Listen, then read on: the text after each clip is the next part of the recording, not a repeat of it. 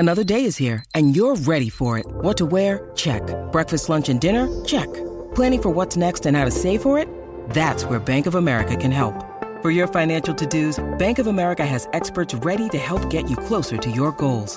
Get started at one of our local financial centers or 24/7 in our mobile banking app. Find a location near you at bankofamerica.com/talktous. What would you like the power to do? Mobile banking requires downloading the app and is only available for select devices. Message and data rates may apply. Bank of America N.A., member FDIC.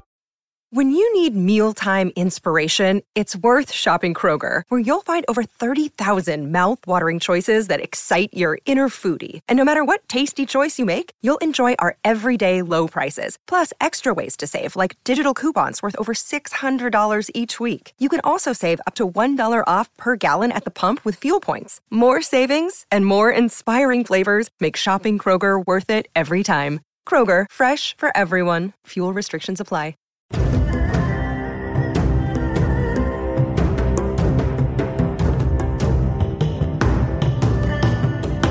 Hello, everyone. Welcome back to There Will Be Dungeons. Yeah, that's right. We're playing D&D today, and we're glad to have you all here with us, either at home listening, maybe in the chat room live right now, or maybe you're watching this on YouTube later. Don't know? It doesn't really matter. We're just happy to have you here, so thanks for being here. And sit on down, grab a phoenixpearltea.com/TWBDT and drink with us. Won't you? Will you? Can you? Won't you? All right, let's get right to it. Before we get to the game today, we're going to throw it to Kristen, who will take the mic and explain what happened last time on There Will Be Dungeons. Last time on There Will Be Dungeons, Nash was coerced into consuming the creepy confectionery. Reluctantly released, he flew furiously into a field and forced out the phantasmal fare. Dinner, however, was delicious. They toasted to their triumph, then proceeded to plan. A bike in a boathouse would briskly bear them to the tiefling town where they would alert Eminil about an angry archfey. They would next clamber to the cottage. Finally, they would ferry to the foremost fey, secure the summoning circle, and track trustworthy contractors to derive a device from the dragon heart. Now night, Nash nodded as Varel set up a security system for First Watch. Hope and Stanley meandered to the motorcycle, crashing it as they conceptualized controls. They reminisced and reconciled. Stanley cautioned about the concept of conquest at any cost. Hope revealed the removal of the relic would result in her irreversible retirement. They then mused on Stanley's misgivings about his dad still bringing him to bear, despite the destined disaster. Was it all for nothing? Maybe. But maybe this Stanley was the one to welcome the ultimate win. The next day, they knotted Nash to the bike's back as Varel fixed himself to the front. They tore through the trees toward the tieflings. They elicited Eminil's ear.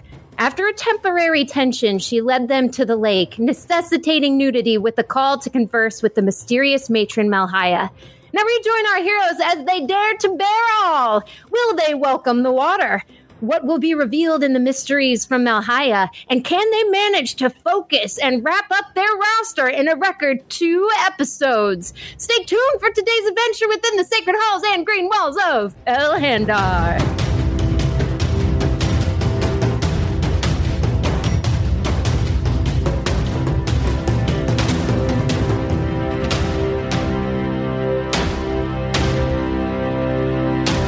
All right, Bo, back in your court. Stanley Billings, you're walking towards the lake at the center of the harbor, a settlement of the surviving tieflings of Tiet Kala, subjects of Queen Hope, your companion. Follows behind, walking out of the cottage, as does Varel and Nash. Before you, Eminil has disrobed on her way out from her home to the lake. And she has slowly walked into the water, stopping up to her breast, and then turns around and stands there waiting for you to follow. Stanley, if you will, describe the process of undress as you move from Eminil's house in the harbor to the lake. Well, there's nothing formal or ritualistic about it. It's more functional. It's just, take a step, there goes a boot. Take a step, there goes a boot. There goes a cloak. It's like the trail leading through your house when you've had a bad day. Just clothes from shore up to the shore. Nothing really pretentious or ritualistic about it, just pure function. And then into the water. Okay. Now, at this time, I ask if Nash, Vorel, or Hope will join Stanley in following Eminil. Into the pool, like naked? Mm-hmm. Well, I mean, what do you do? I'm totally going in there. Are you going in naked? Oh, hell yeah. All right. Describe the process of undress as you move from Eminil's house in the harbor to the lake. I will float to the lake. And as I float, I will gradually unravel. I'll remove my cloak, first of all, that I've been wearing. And then I'm going to peel off my considerable amount of sort of long bandage material and just sort of leave it trailing behind me. And that won't take long at all. It'll just sort of fall away. And I will continue to float buck naked toward where she is going. Do you stay above the water, or you descend into the water? Are they already in the water? Are we there yet? They're in the water up to their chest, standing on the ground. I will move over to where Stanley is, wink at him with a smile, and then lower myself slowly into the water like fried chicken. Okay. That happens. Sweet. Vorel, Hope. Hope will see what's going on, and she'll walk to the edge of the water. Are there any bushes? There's weeds all along the side of the lake. It's not tended at all, but there's no bushes, so to speak. Okay, she'll kind of like crouch down to kind of cover up in the weeds and awkwardly take off her shoes, probably fall over once or twice to get naked and then creep into the water. Okay, so you do so with modesty and awkwardness, not... More awkwardness than modesty, but yes. Okay, perfect. Vorel, your companions have disrobed and walked into the water. Are you... does this affect your lizard brain in any way? As an already naked lizard, I debate the clothes around me. Think about lighting them on fire for a hot moment. But then proceed in. All right. The four of you, one by one, make your way into the lake in the middle of this settlement called the Harbor, inside of a boreal forest on the space station Elhandar, soiled with fertilized with soil from the Feywild.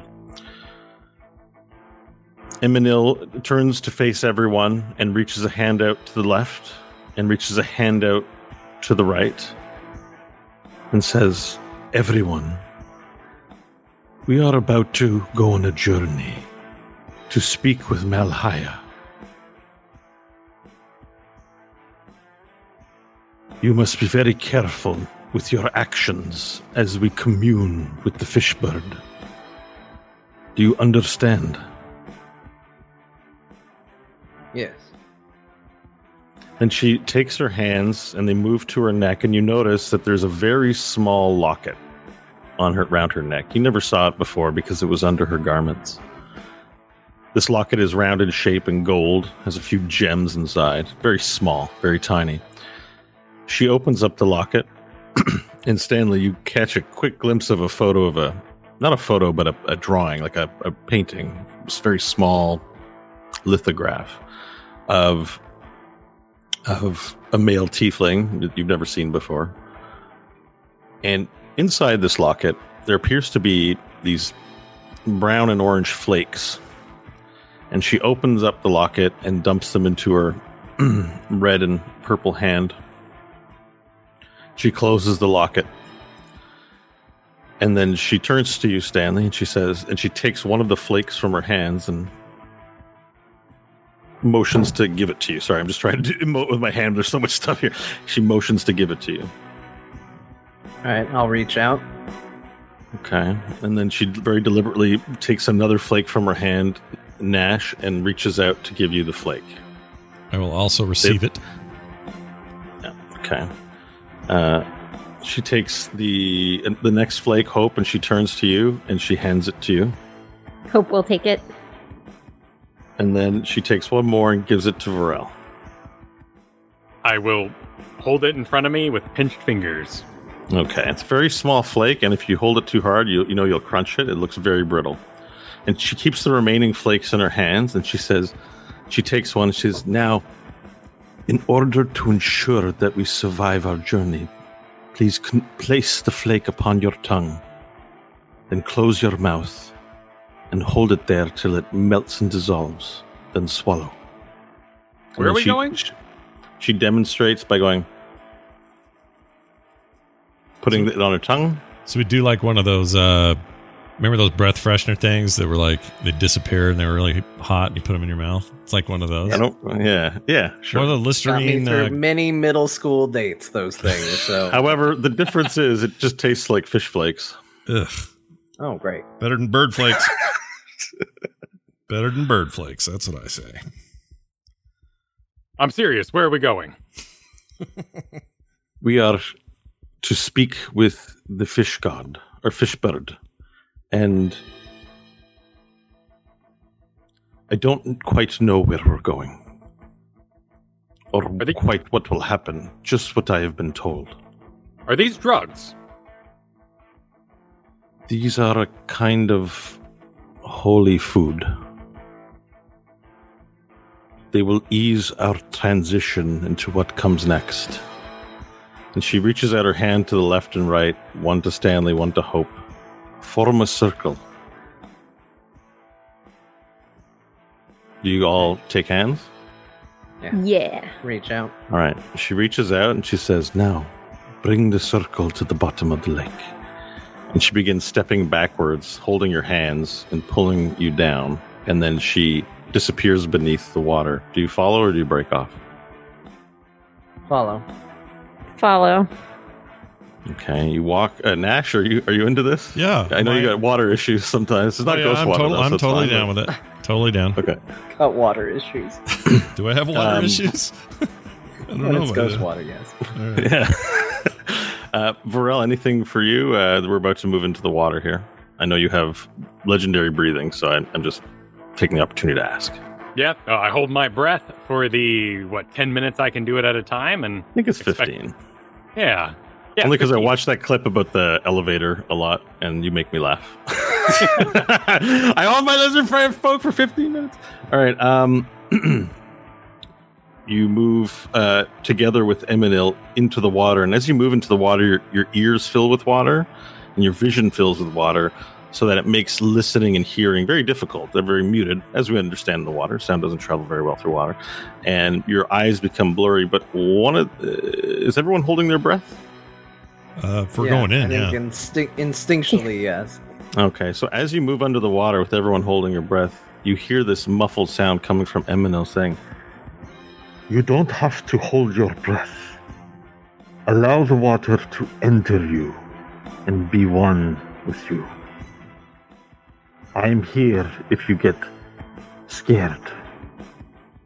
All right. You sort of hear that mumble through the water. I'll go full Ed Harris and just it just starts sucking in my abyss water and until I'm you start used to making those faces and doing those actions, and Hope, Varel, and Stanley, I think, look at you alarmedly. But after about 30 seconds of doing this, you realize you're kind of just doing it, and you're not really choking at all. And you've just your lungs and your mouth are full of water, but somehow you're breathing it, and it's not affecting you whatsoever.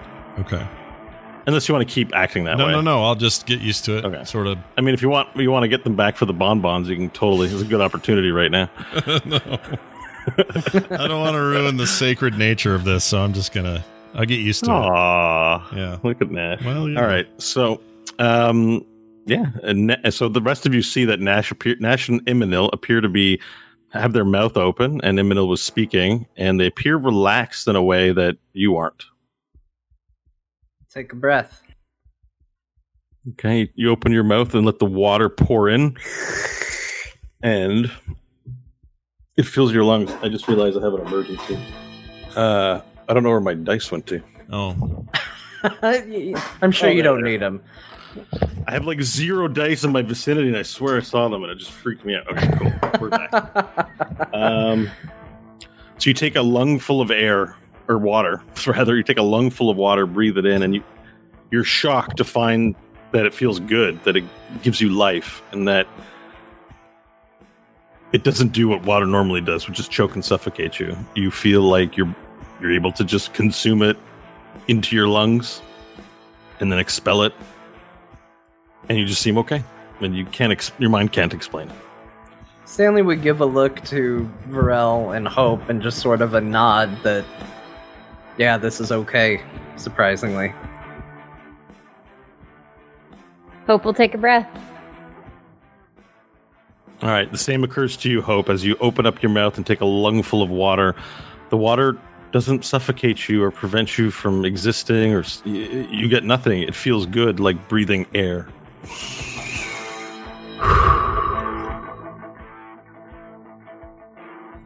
It's a strange sensation because you can breathe the air, but sound still doesn't travel very well through it, and you still move slowly through the water. But you can breathe it. Varel, are you still holding your breath? I'll be last to take it in, but I realize it might be important to the ritual, and I proceed. Okay. Maybe you just open up a little bit and let a little in to see how it works. And there's something very unusual about the fact that you can be breathing water, because as soon as you let a little bit in, it feels good.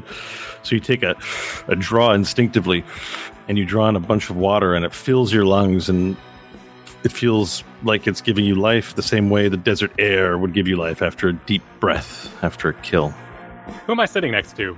Who are my handhold companions? Yeah, that's a good question. Who is? So I have Stanley and Hope on either side of Eminil, so that would make you and Nash on the opposite side of the circle. Yeah. I think Nash said he floated right next to me, so I'd imagine it's probably Eminil, me, Nash, Varel, Hope.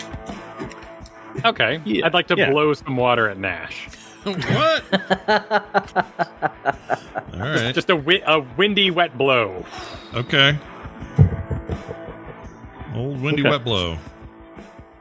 That works. Took it a prom. Varel does so. Was there any intended effect, or is it just No, just have fun with the environment that's going on. Very good. Okay, you do that. Then Eminel looks to all of you, and you know it's harder to see her features in the water. It's a very murky lake. But as your eyes adjust to the darker area lower towards the bottom of the lake, and she's continuing to guide you along to the very lowest point of the lake, which is not a very big lake, so you walk maybe 5 minutes, and then she stops everyone. And you look around, and you see like there's a lot of seaweeds. The ground on the bottom of the lake is very soft, and you sink in a little bit, and you hear squishy things. You see schools of fish sort of dart around and get away from you. She stops there, and then she takes in her hand, she had the remaining flakes, and she takes her fist, and she opens up her hand and lets the flakes go. And the flakes have this weird reactive effect to the water. They were brown and orange, but as she lets them go, they shine every prismatic color available, and they're almost blinding. Just for a quick second, they spark up, and then they settle into this shimmering kind of glitter in the circle all around you. And you can't make out the words she's saying, but you can hear her speaking in the water.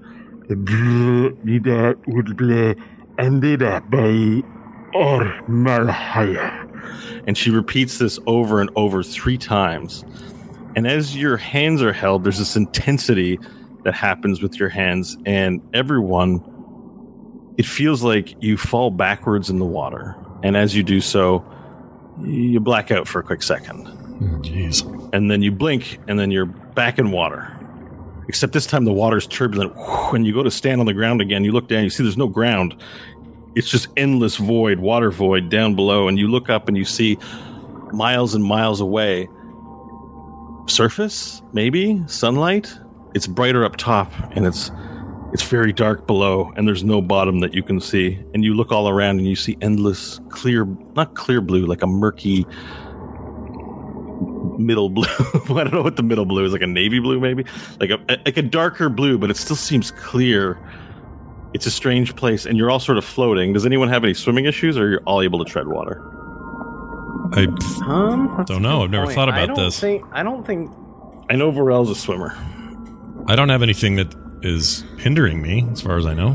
We practiced mean a little character-wise. bit way back early in the day. I think Stanley might be at this point okay, but he's still not a lot of experience because there's not a lot of water where we're from. Okay, so you appear to be struggling just a little bit. You're trying your best, but you appear to be sliding down. Eminil grabs you with her hand, and she easily sort of brings you back up because you are all buoyant. And she kicks up and brings you back up and holds you and steadies you in the group.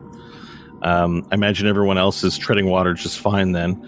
And as you reorient yourself to whatever it is you're seeing, you in the distance you hear like a and then all these fish come flying all around you, swimming all around you. Like Stanley, at one point you look around, there's like hundreds of fish, and the fish come up and they swirl around and then they go on their way, and then everyone is just taken over by all of these fish. Like millions of fish just came out of the blue and are flying around you and swimming around you, and some of them are like on your skin or something, just trying to figure out what it is. They don't seem to find you hostile at all. Fish usually dart away. These fish fly up and surround you and hang around you.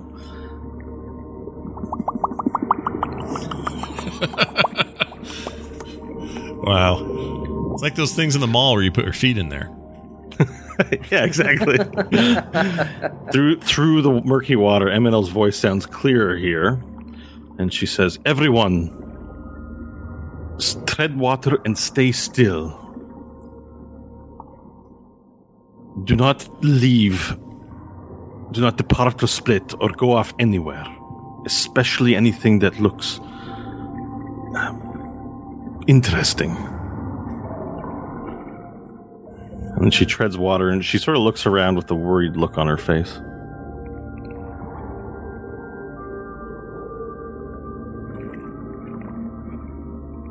And we don't perceive any other beings here other than the fish that are nibbling at us. Right? Yeah, there's fish that are nibbling at all of you. Hang on, let me pick up something here. All right, Eminil, then, seeing that no one's saying, you're all looking at her sort of expecting, like, what's next? She regains her composure, swallows. I'm just looking for something. Okay, there we go. Swallows and says, "Malahaya, great shepherd of the tides, fishbird to all, we have come from a forlorn world, bereft of your nourishing waters. We come to you seeking your aid in our most desperate hour.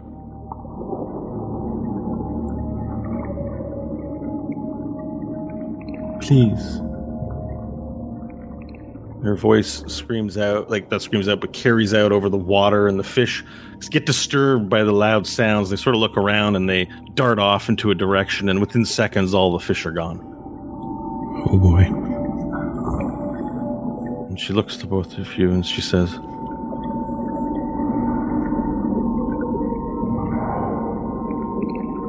I'm sorry.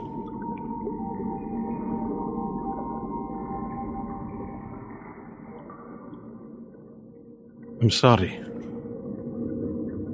For what? I'm sorry, says Nash.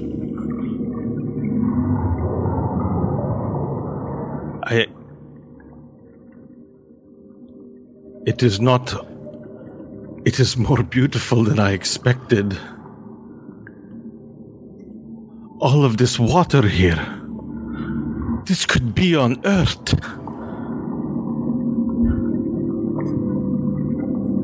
And she looks around and she appears desperate. Where is he, Stanley?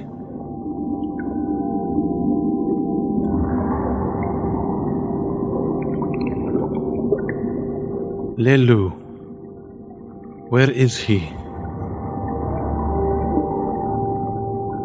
And she looks around kind of confused, and nothing appears to be happening. You've never performed this before? No. I was once married.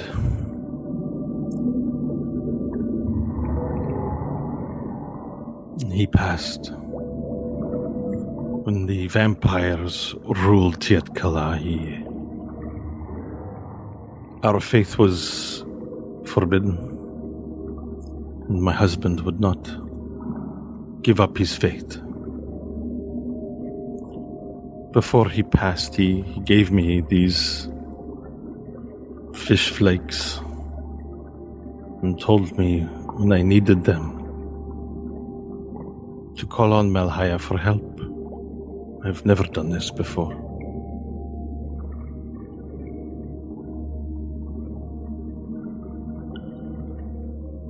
I didn't expect to be in a place like this. Just that I had to be in water. Leilu, you did not tell me what is happening.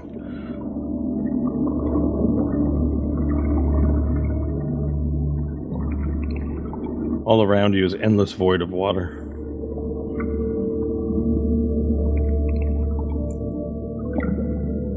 She looks at you, Stanley, and then she looks to Hope, and she says, I'm sorry.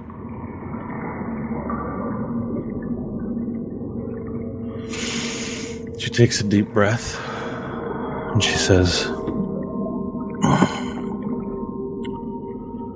we will wait. We will have faith. Malhaya will come for us. Leilu would not lie to me. And then she sort of treads water, holding you up, and she's sort of resolved to be patient and stoic, and she waits.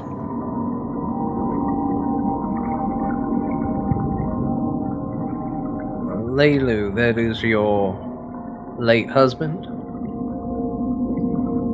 She nods affirmatively, but not opening her mouth.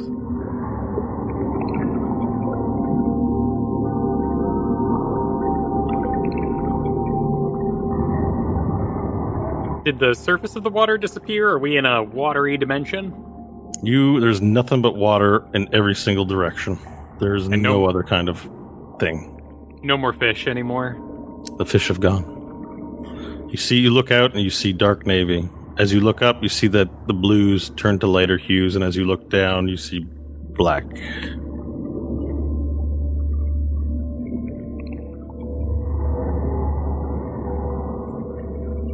You were told nothing more of the ritual, simply about the flakes and the water.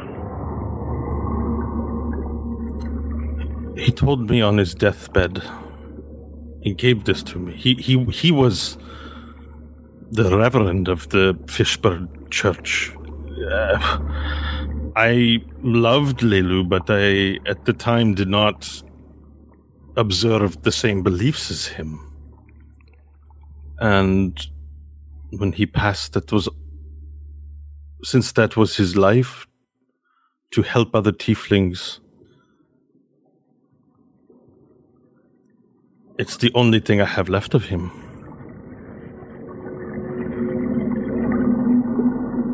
And now we need his help. He did not explain whatever happened here. She starting to look positively scared now, but just keeping it under wraps. But you can kind of tell that she's severely agitated and was not expecting this.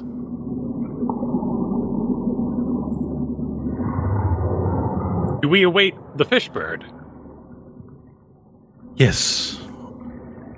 We await the Fishbird. What is the Fishbird's name? Malhaya. Malhaya! I am Vorel Rasfim Kirik. I have entered your dimension in hopes of curing a curse. You may not know me, but you will know my exploits. And I will list the list, and I'll skip it for the sake of everyone listening. No. But it does end with Keeper of Stories, Butcher of the Barosaurus, and Deceiver of the Cheater, Diantalis. Oh, I love that we got an update. That's great. Do you want to do like a performance roll, please, for that? With pleasure. Or a religion roll, Nat if you 20. so choose. That's 20. Sure you didn't want to make it religion? No, I'm pretty good. We both are 0, so let's take it. That 20! All right, sweet. Do you have any bonuses on that, or is it 20? No. 0 zeros. Yeah, cool. All right, so you announce yourself to the open water, and as everyone watches Varel announce himself, 2 really large yellow eyes emerge behind him in the blue. They're kind of cat-like. You know, they have like more of a sliver. They're pretty wide apart on either side of Varel. Varel, you haven't seen this yet. It sounds bad. Is that what we're supposed to do? I would imagine you've brought many people to this realm. Are we supposed to announce ourselves, our intent, our purpose? Who are you saying this to? Eminel. Eminel looks at the eyes and is gone. As if she doesn't hear you. She's like apprehensive and caught up in fight or flight completely. You feel her body tighten up and shake, and she's completely despondent.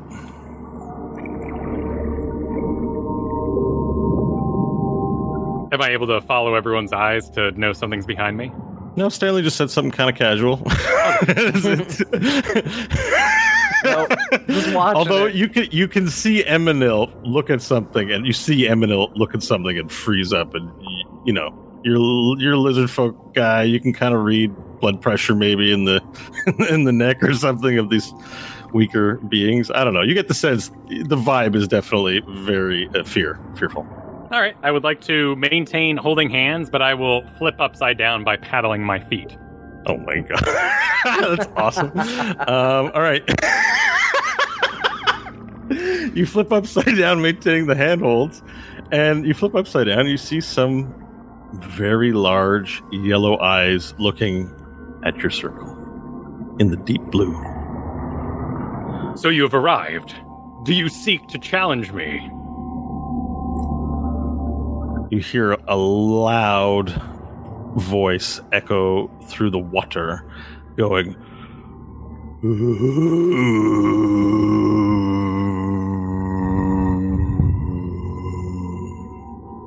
you feel it, it's so loud, it doesn't deafen you because it's muted in the water, but you feel the water vibrate all around you. It's a weird sensation that you've never felt before. And after that large sound, the eyes sort of close and open, and they start to grow bigger. It's approaching. Well, let's maybe not anger any water deities while we're here.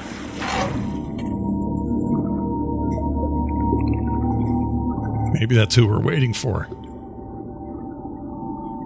This Eminel. That's Eminel. Oh, I mean the other one. The thing she keeps saying. I forgot the name.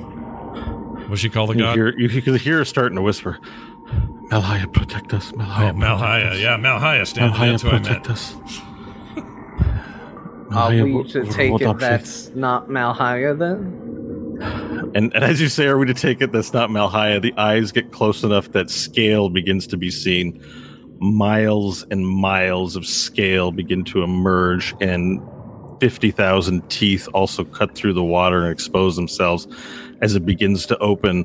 Large fins also appear as a giant face the size of a planet moves forward before you.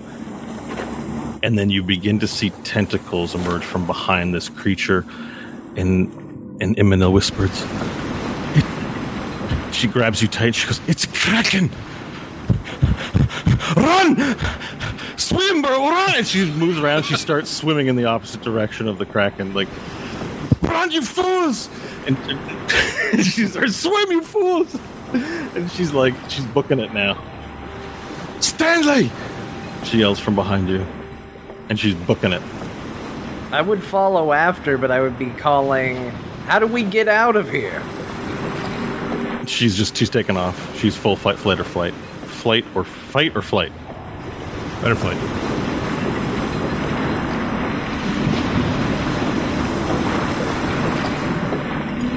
Does anyone do anything? I mean, I'm not going to hang around. I'm going to swim after her. Okay, Nash begins swimming away. Yeah, I'm not a very good swimmer, so I would try to stop her, but I can't imagine I'd even get close. Okay, so do you start going down and make a sound to get her to come help you? I mean, no, I'm probably managing-ish, but the ability to catch up to her, to stop her or anything like that is not so gonna happen. You're starting to swim, is what I'm Yeah. saying. Yeah, okay. Hope, Varel? Hope would stick with Varel because there's no way she's going to outpace this thing. I mean, it would move a tiny amount and just overtake them, so she's going to stick by Varel. Okay, and Varel? Very much a similar conclusion. This is the test of whatever god we've summoned here. So I would be just toothy grinning. I mean, this is a glorious creature. I would be in awe of its presence and delighted at the chance to battle it. Okay. As Stanley's swimming, he's just calling back to her, trying to grab her, but again, probably failing. Probably not making a lot of progress. She does stop and turn, but when she does finally hear, if she does hear you, she stops and turns, and she reaches out a hand to help you, but her eyes are on this massive creature, a kraken, full of teeth, full of fins, full of tentacles that that come from the behind him that are moving forward in this giant circle. You know, hundreds of them ready to just pluck you out of existence. It looks like everything looks threatening, but there's no friendly god here. It's a kraken. It's a giant beast, and it has even one of those little barbed beards full of like barnacles or whatever and tentacles and all that stuff. Giant teeth. Is almost a whole world inside its mouth as you see it sort of open its mouth, and very quickly its eyes dart to another direction, and it turns its head and swims off. But it leaves such a wake in the water that everyone's like just like getting moved around in the water as the kraken and disappears in the deep blue as if it was never there. But maybe it's still there. You don't know. And a few moments later, behind it, you hear and then this fish comes darting. And this fish is, maybe the size of a whale, but it moves like a bullet. And it has these flappy little wings that goes around. And it spins around in a big circle around you and makes a whirlpool. And then out of the whirlpool, it makes this structure of ground you can stand upon, a disc. But it's solid water, but not ice. It's magic. And there's sort of this force, almost like there's gravity here that isn't water gravity, like gravity affected by water, but like air gravity. And everyone sort of descends down to the disc and stands still in water. And then the bird goes up. And it's laughing childlike as it flies around the water, and then it brings its big face up to you and puts its chin on the disc and goes, "Hello!" Oh my lord. I think it's the fish bird. Malhaya, we presume. Malhaya, a name. Why do you summon me? That bubbles the water.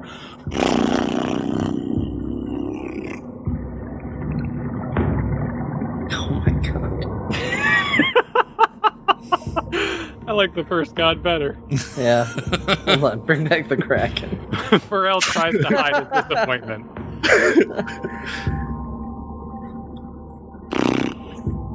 He's waiting. Is he blowing that noise out of his mouth?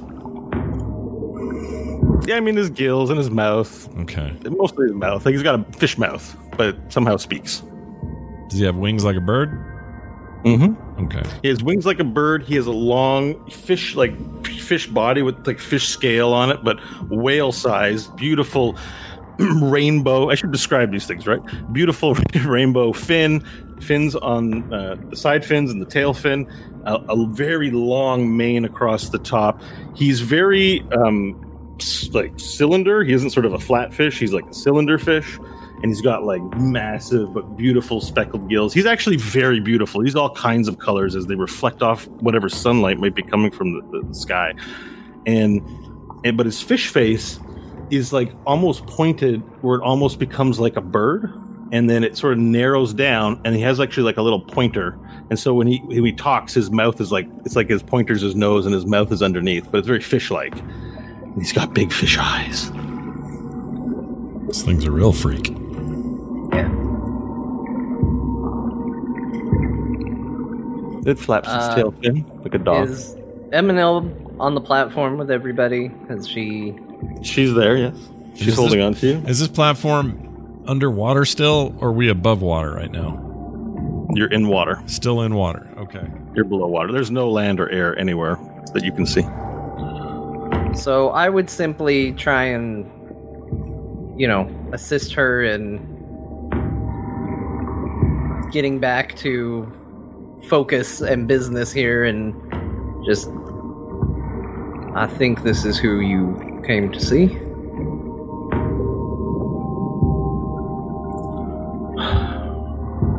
Stanley, we came to ask Malhaya about what we should do with Diantalis and how we should proceed in saving Earth, yes? Yes. Then these are your questions. And as much of an honor as it is for me to be here, we're here for you. Okay.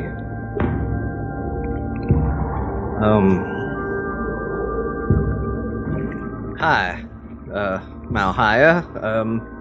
Hi! My name is Stanley Billings. These are my friends. Nash, Varel, Hope, Eminel. Friends! Yay! Nice to meet you, Stanley.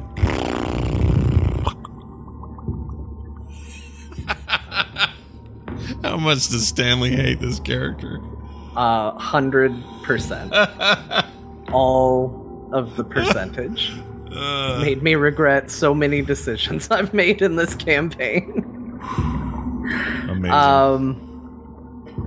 We've come here because we are from a planet absent of water, absent of much life. Oh, no. That sounds terrible. It is. We're seeking your wisdom in perhaps finding a way to restore the planet. Water. Nourishing water. I give nourishing waters. You want nourishing waters? Take nourishing waters. We have plenty. Plenty!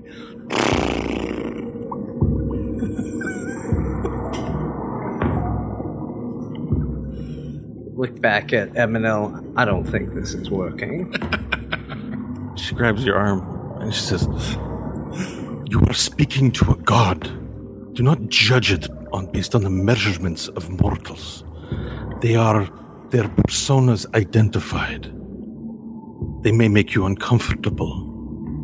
But remember, you are speaking to a god." They make me think they don't know what they're doing.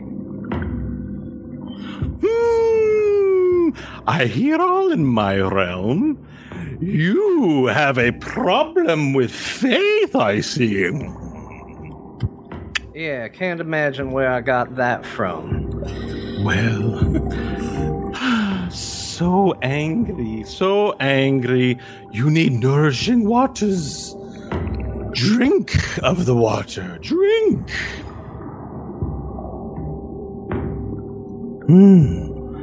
You wish for my help, mortal? Yes. But you have little faith. You are angry.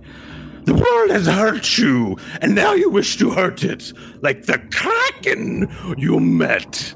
But the Kraken, for as fearful and as mean as he is the weakest of them all. Do you understand? Not in the slightest. You come to me seeking nourishing waters. You have ingested the fish flakes. You're here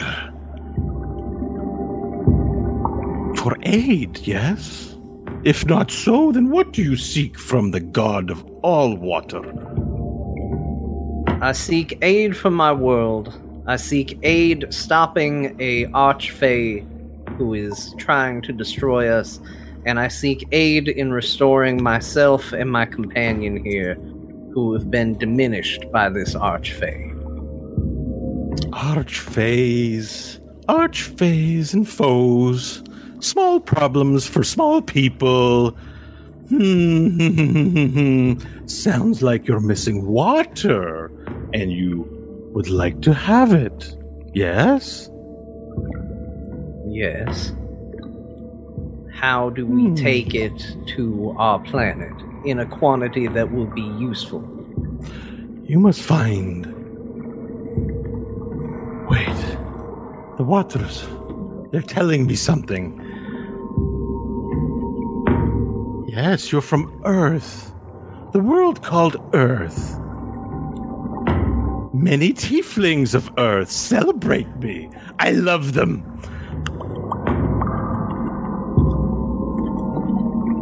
You need the key. And what is the key? You need the key to bring water to your world. But your world is too hot. The dragons have seen to that. We don't like it there. Cool it down some and renew your faith in the world of water and the bountiful, nourishing gift that makes all mortals live and breathe will be delivered to your world. And he sort of flops about. Gotta put in the work first before you can have the water.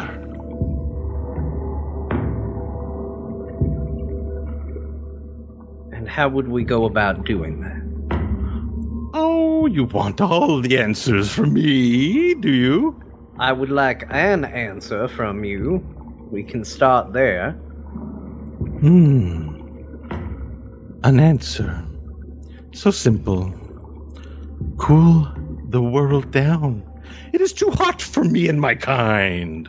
Too much fire. Like the one you're with right there. Ooh, a fish with legs. Nash will laugh at Varel. We have fish with legs. But for some reason, you have the flame about you, and you come to my realm with the flames about. Were you a god, I would take it as insult. But you're a mortal, and I forgive you, child.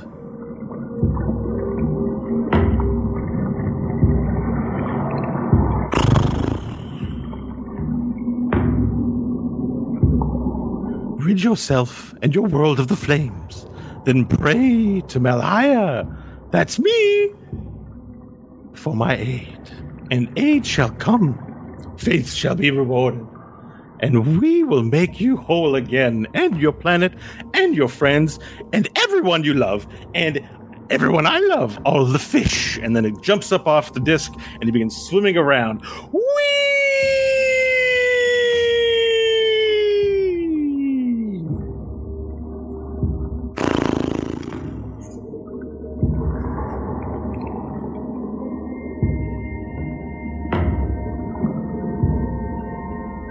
Stanley will look at Eminel. How do we return home? Eminil ignores you and steps forward towards Malhaya and says, "Great fish bird, may I pet your scales?" And the fish looks and goes, "Of course you can. Come, scratch my scales." And Eminil not leans down, but steps forward. Remember, you guys are all naked, right? Oh, yeah. She kneels down, and she takes like her hand, and the scale is almost the size of her, body. Like it's super huge, and she just begins sort of scratching underneath it. And the fishbird goes, This appears to be enjoying it, and she turns to you, Stanley, and says, "Are you done?" And then some. She turns to. We have not received our cure. I don't think we're gonna receive a damn thing. No, I accept this quest to cool the planet. I accept the extinguishing of flames. But to do this, Fishbird, I require my power back that Diantalis has stolen. Fishbird looks around. I see. You have been harmed by an evil little fairy. A bad fairy. Yes. And what have you done for the world of water that you expect such gifts from it? Do you not know that is not how we work here? How about giving my life, Malhaya? I sacrificed my life for the world in your name, under your guidance. You disappear. You're gone. Wait, he's not here? Stanley's gone, or He's the gone. little dude's gone? Stanley's gone. Shit. Wait, what did you do with Such an Stanley? angry elf. Woo, says the fishbird. Where did you send him? Where is he? Meh, the fishbird says.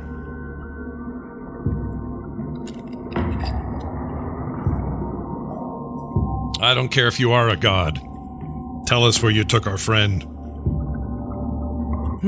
Nash disappears. If anyone would like to speak of matters of import, I am here for you, the faithful. But if you're going to be unpleasant, then we're done. And I have much work to do in the waters. Can you read my mind?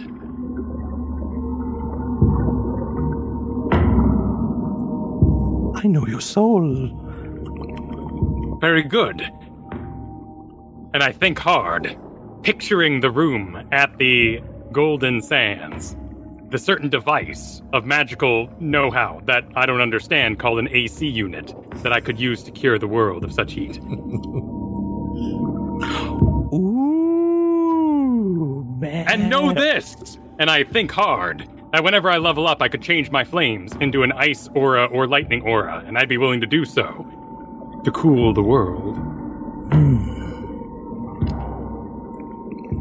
Come closer, Vorel. I walk closer. And Imina looks up to you, smiling from ear to ear. Finally, sort of ecstatic, but at meeting the fish bird, and she reaches out a hand and she says, Be gentle with him. He is not like you. He's not a warrior. He is a nourisher. Love him. I place a wide hand on the forehead of the fishbird.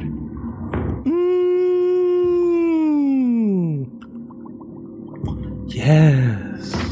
Yes. A great warrior. You think that you can beat the Kraken? Oh, I should like to see that. I would love to try.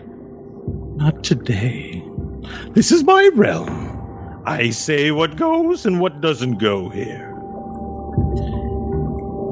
If your friends promise to behave and treat me with some respect, I may restore them from their permanent banishment.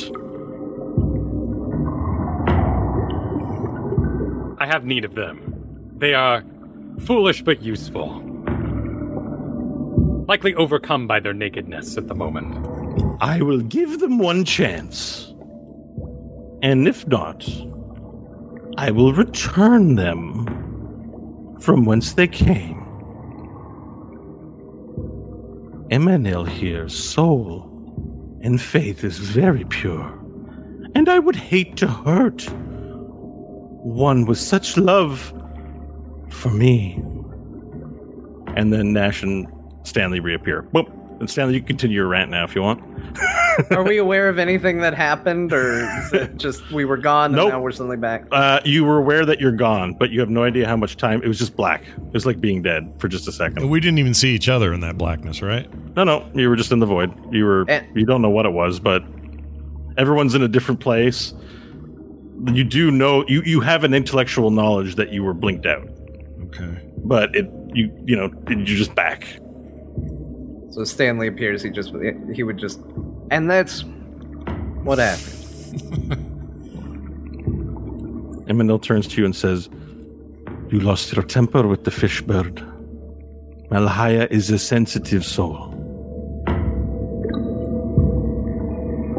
He's given you one last chance, Stanley. And Vorel here has a fondness for him, I think. Is that true, Vorel?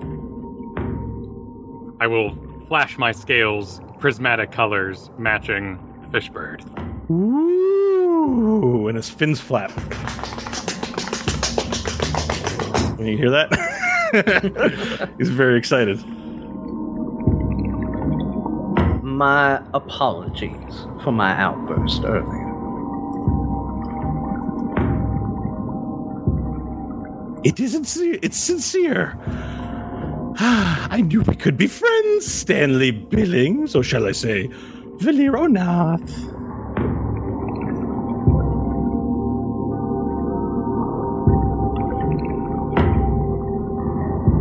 Does everyone need a break? I think I could use a break. All right. So why don't we pause it there? We're at an exact halfway point, and yeah. All right. Let me think about what we'll ask of this crazy character. We'll take a few minutes and go think about what we've done. So we'll be right back. Stay tuned. Mm-hmm. All right. Go. Okay. Cool. Let me just kick it into gear here. Zombie. All right, we're back, everybody, for the latter half of tonight's adventure. Back to you, Bo.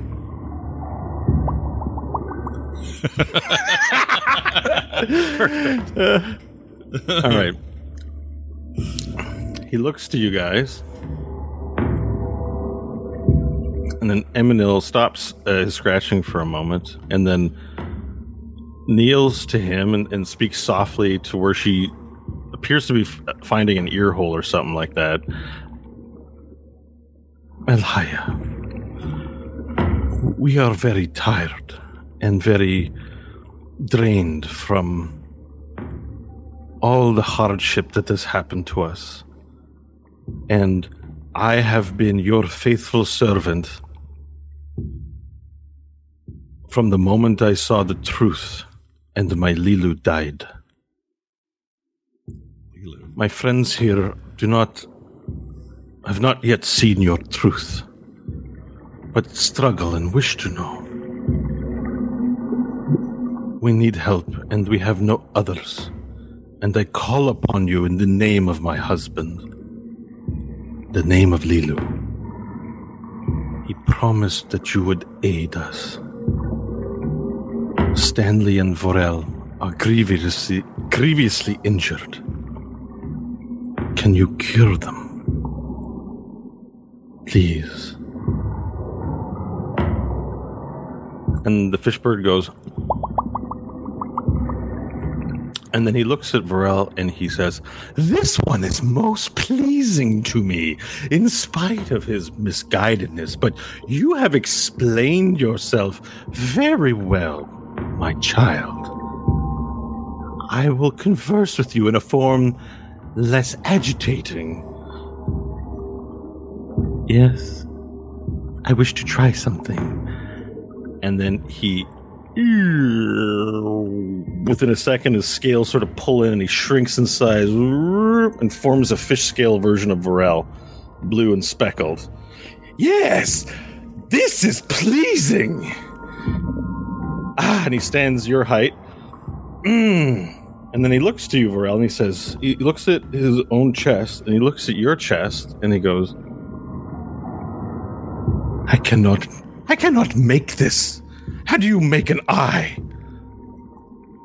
He inquires of you, Varel. It is a gift. And the fish version of yourself, Malhaya, leans down and looks at your chest. May I touch your eye? Do I sense any reservation from Grosjean? Grosjean seems... He seems angry.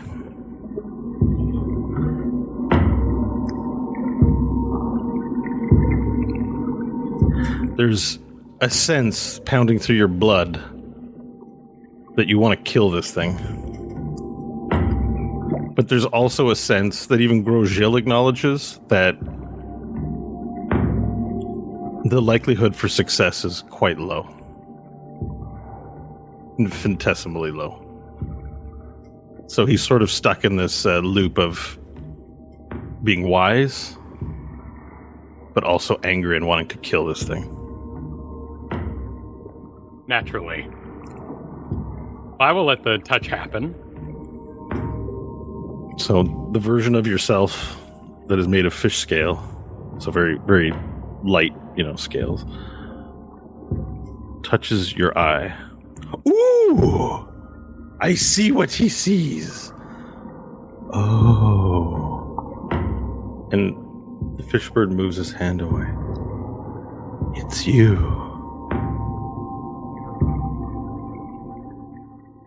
You persist, Grosjean. You are feared among the gods.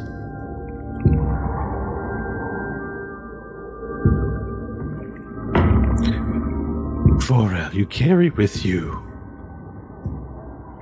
a very dangerous being. Why did you bring him to me?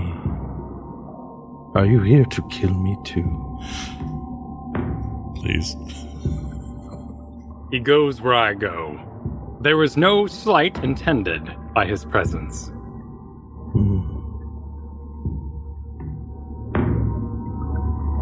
The one he slew has already set creation on the course of destruction. He's the very unmaker of everything that you see. But perhaps your destiny is to repair these things. The gods don't know the outcome of this.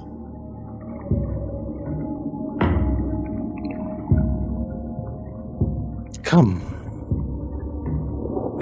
And he reaches out a hand before you, and it's a Varel hand, so a Varel hand sticks out up in front of you. And there's this reverberation of blue, and you feel like this blue light like pulling from you, like strands, loop, loop, loop, loop, loop, and then these stringy blue strands of ethereal energy sort of pull out into his hand, and then he takes them, and he goes, all gone. And you're now cured of the debuffs that Diantalis placed upon you. And now, and he turns to Eminil and says, will your companion be angry with me if I do this too? Eminil shakes her head no. And Malhaya Varel looks at you, Stanley, with a look of invitation upon his face to step towards him. I'll step forward. He reaches out his hand and engages in the same action. and the strands move from you, and he clutches them in his hand and goes, great flourish and presentation. There, my children. You are healed of what ails you. Thank you. Perhaps now you will be at peace. As for your other request, how to bring the waters to your world, well, you must cure it of the blight that the dragons placed upon it. That rock in the void will forever be bereft of water in the state that it's in. Even the gods have no purchase on this matter. For the old lords of creation are claiming this world as theirs. And in this, the gods cannot help you. I'm sorry, Eminil.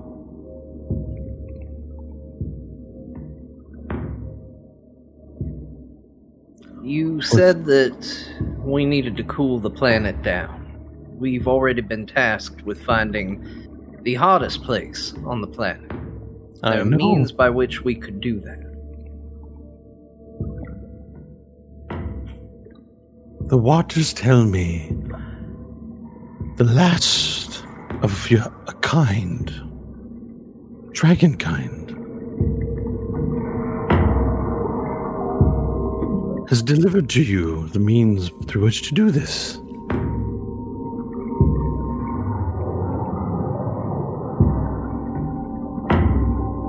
A device of impossible geometry. Oh, yes. A device of the gods. How can I help you? And how can I help you to create this device? Yes.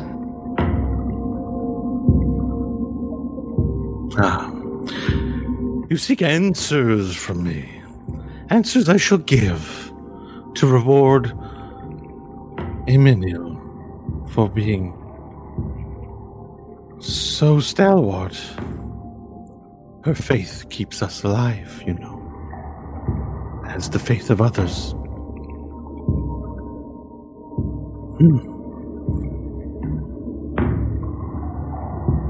You will need to find an engineer of works of such nature. There is one I know of, but his location isn't visible to me.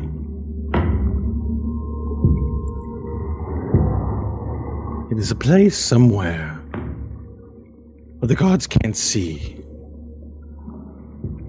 in the prime material plane.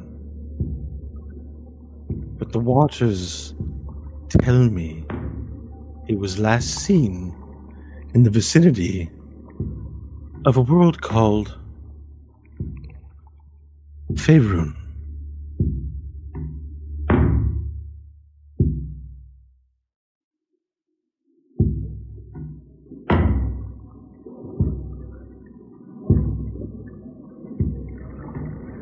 You may wish to speak with the leader of the Elhendari people, Stanley. You have just met them and know little of them. But you are Elven, and you are the stewards of all life. It is your role to understand creation and live in harmony with it. As the representatives of your royal court in the prime material, go forth and swim to your royal court. Hear from them what must be done. Your answers are out there, and you are close. You must have faith that the stream will take you to the safe waters you seek.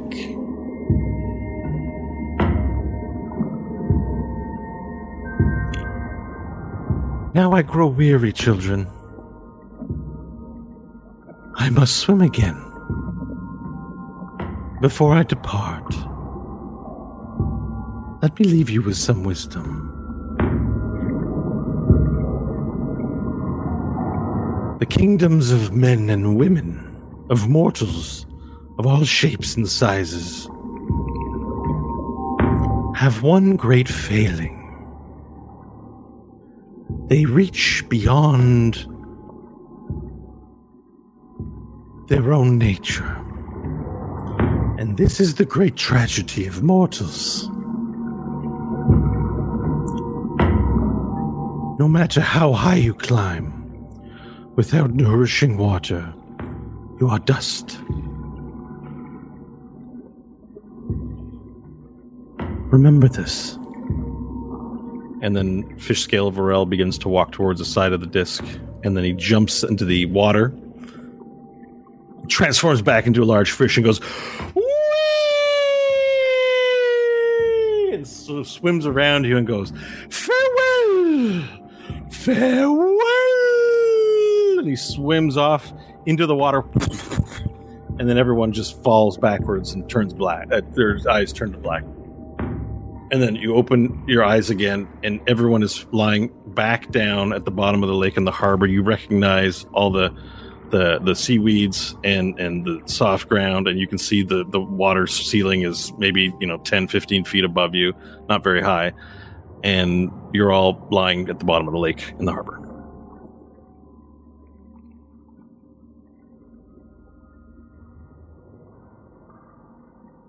All right, Stanley will start swimming up and swimming for the shore.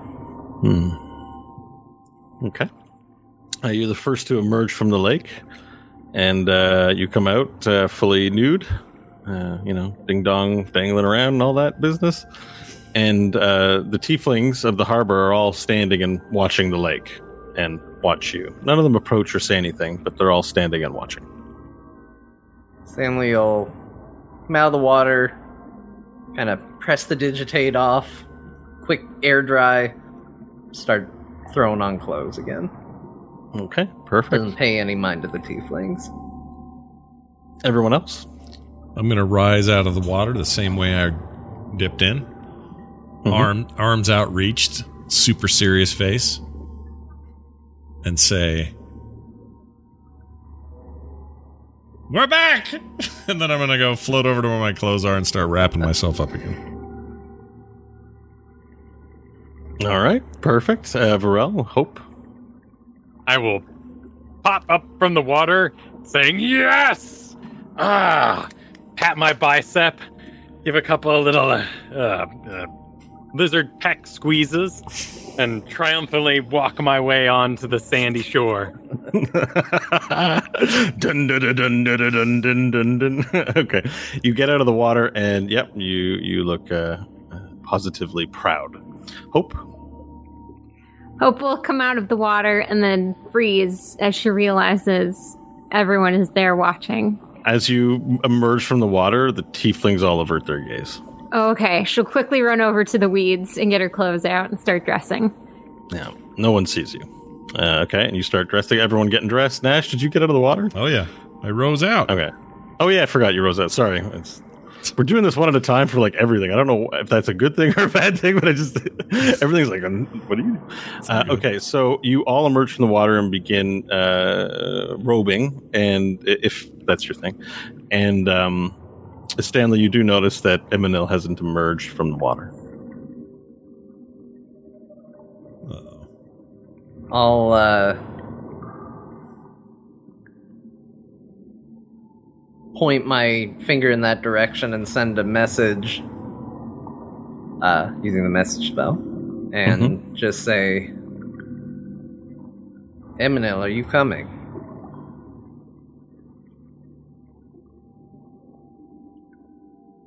After a moment, you get a message back. You can give a message back. 8 words or less, right? It doesn't really specify on this. Okay. I think I can still kind of accomplish that. She says, I need some time. Leave me. I'll send another one. You'll be okay down there. I'll be fine.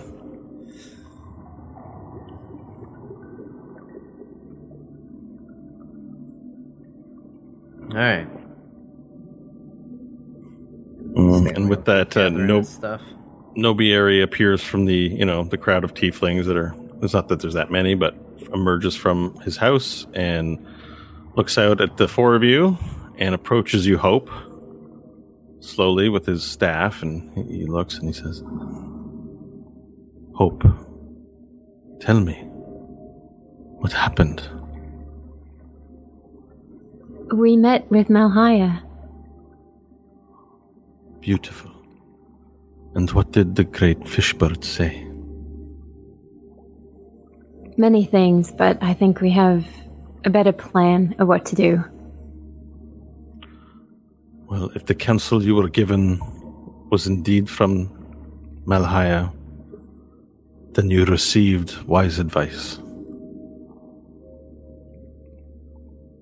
Where is Imanil? Can I hear this, or is this a private conversation between them? No, you can hear this. He's not making it private. I'm just speaking quietly because I'm doing necromancer Nobieri. Stanley would offer an answer on that and just say, she's still below. She said she needs some time.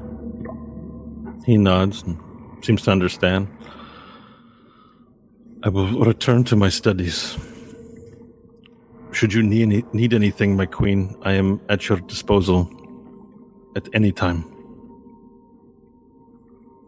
Thank you. And then before he leaves, he opens up his robe and he gives you a cell stone. Opens it up, but you recognize it from the first time you got one. I don't know if you still have the last one, but I've been able to procure some more before we fled. Here, you can reach me with this. Thank you. Remember, Hope. Oh, sorry, Stanley. We're going to be leaving soon. Emanil has the details. Just keep an eye out. If anybody asks where we're going, feel free to let them know we're no longer on Elhandar.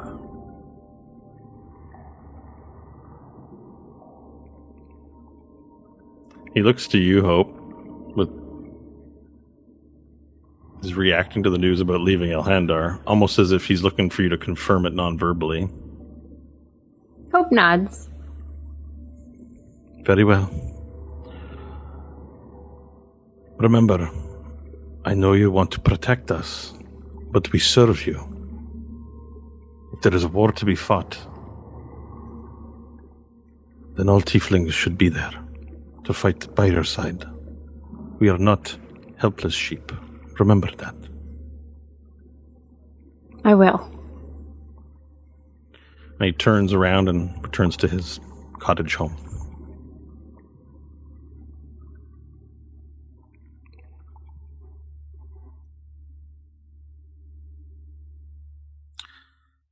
Well, we're about midday. We're in the harbor. There are houses all around. The sun is high in the sky. What would you like to do? Next up is the cottage, right? Yeah, I think next we should see to getting Nash and his family secured. Hope we'll start heading to the bike. Okay, so the party heads to the bike. Are we assuming previous arrangements with Nash tied to the back and Varel on the front? Sure. All right, Sounds so good. you guys clamber on in on top into the noble speeder. And Hope, you gun it. Just within seconds, you're already more comfortable doing it. The accelerator it doesn't take long to hit top speed, and within seconds, you're through the forest, down the path. I assume you're taking, do you want to take a off path through the trees route? This vehicle does maneuver well between trees, in spite of it being dangerous. No, on the path is fine. All right, so you kind of reminding me of Phantom Menace now. And you, within, a very close amount of time. Hang on, let me figure this out. Oh, it's ukulele time. Sorry, everyone. Uninstall that. All right. I was hoping you were going to play some. Hold on, guys. It's ukulele time.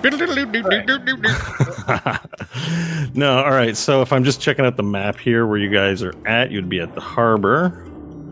And it's a pretty short jump. So maybe within 15 minutes, you can make it to the cottage. So my question for you, Hope, or for the party is, do you want to just roll up to Villa Ornath, or do you want to take a roundabout way and just because you guys are being cautious?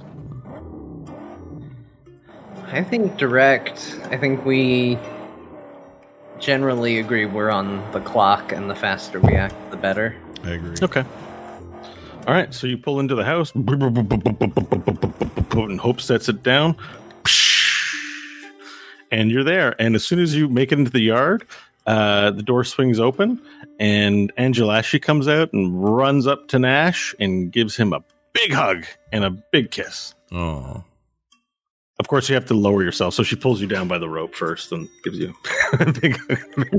All right.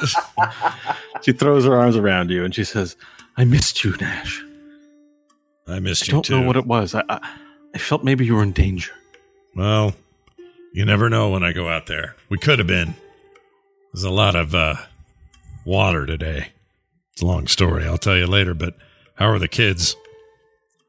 They're good. They're great. They're better than great. They're wonderful. 4 of them. 4 of them, Nash. Yeah. Did they... Thought I'd never have them. Anyways, They it's do a anything wonderful weird? day. Glad that you're back. Are you staying? Are they... I mean, no. Can I do a insight check on Angelashi? See, Sure. Oh, that's a good idea. this feels genuine at all. It's 14. Remember, this is me role-playing. Everything feels disingenuous. Even to me. I don't trust myself half the time when I'm listening to myself. What was it, Was it 14? 14? 14. Was it 14? You don't remain convinced that you're sure she's not Diantalis, but on the balance of probabilities, she doesn't. You don't suspect her. She's not acting out of character. I don't know. She loves Nash. Yeah. But she Yeah, just why seems wouldn't in you? a particular mood where she's being very expressive of it. Probably I because love- you guys were gone for like 2 days. I love that Stanley would actually be not unconvinced that anyone could love Nash. That's actually what's He's going got on here. Stanley has a ton of PTSD from his experience. Like, John's doing a really good job of I love that. That's great. It's I almost consistent. worry it's a little too real for John some days. It's like, I did have an elf in my head a while ago. This is too real, man. Yeah. All right. Well, I'm going to want to see those kids, so I don't know if that's a thing you want to cover or if I should just not do that. Or Well, I mean, you're back at the place. I'm not going to spring anything on you at the moment. So whatever you guys want to do, tell me and we'll do that. I just want to check on the kids. So see them. Okay, Wrestle perfect. So around Nash, a disembarks, takes off the rope, and moves into the house to check on his kids and Yeah. be a husband. Yeah. It's nothing you have to role play unless you have a reason for me to. Yeah, I think Stanley would just confer with Hope and Varel and just sort of lay out what we think the plan needs to be, which is in order for us to get them out, we need Nash to go learn the teleportation sigil here. I don't know if it's best to try and bring everybody with us, if we should leave somebody here to keep an eye on things. What do you all think? We should abandon the villa. We should all go to the portal. Prepare it, get our device made, and head out as soon as possible.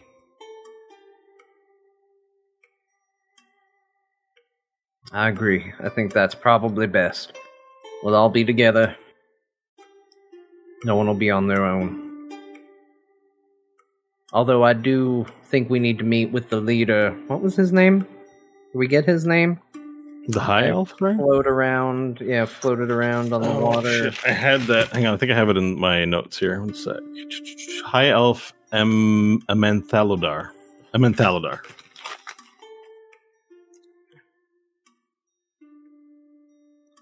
High Elf is his title? Yeah, I'll put it in Slack so you don't have to like guess.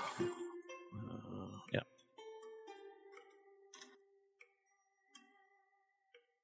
Amantha Lodar. It's the kind of compound worded up. Amantha Lodar. I think we still need to meet with him, see what his plans are, see if he can point us in the direction of our engineer, and see if he can secure us a way back home.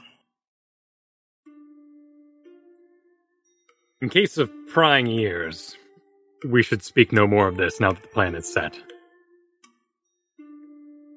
I agree.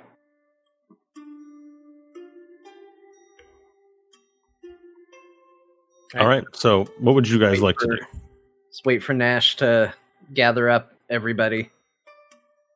Didn't we? We're going to ask the nurse, our host, about something. Oh, right. We should talk to her. Are we trying to save her? We gonna leave her behind? Probably logistically easier, but is it the right thing to do? Well, remember, Lyriel is a Elhendari elf, so she's with them, even if she's a player on your team. And because you seem to be not wanting to tell a lot of people outside of the people you trust about what's occurred. Yeah, that's a good point. What's our plan for Lyriel? So far, she's been trusted with the children. She hasn't done us wrong, supplied us. If we are able to gain her services, I'm sure she would, and I'll look towards the house, help us relieve Nash of his duties.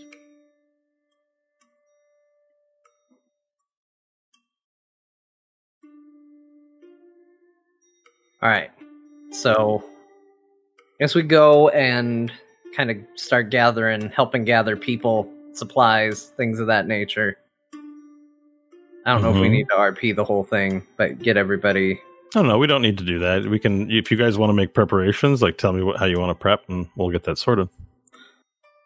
So the plan is to gather everybody, right? All the kids, Angelashi, Lyriel, Bok, Squirts. They're coming too. We're not them in the house. Yeah, Bok and Squirts are there. We won't roleplay all the. Basically, we'll just say you've talked to all of your NPC followers here, and they're on board with they trust you to make these decisions about this.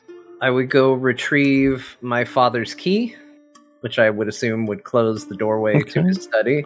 So I don't have an item in D&D Beyond, but make sure to put the cottage study key, Villa Ornath cottage study key in your inventory, please.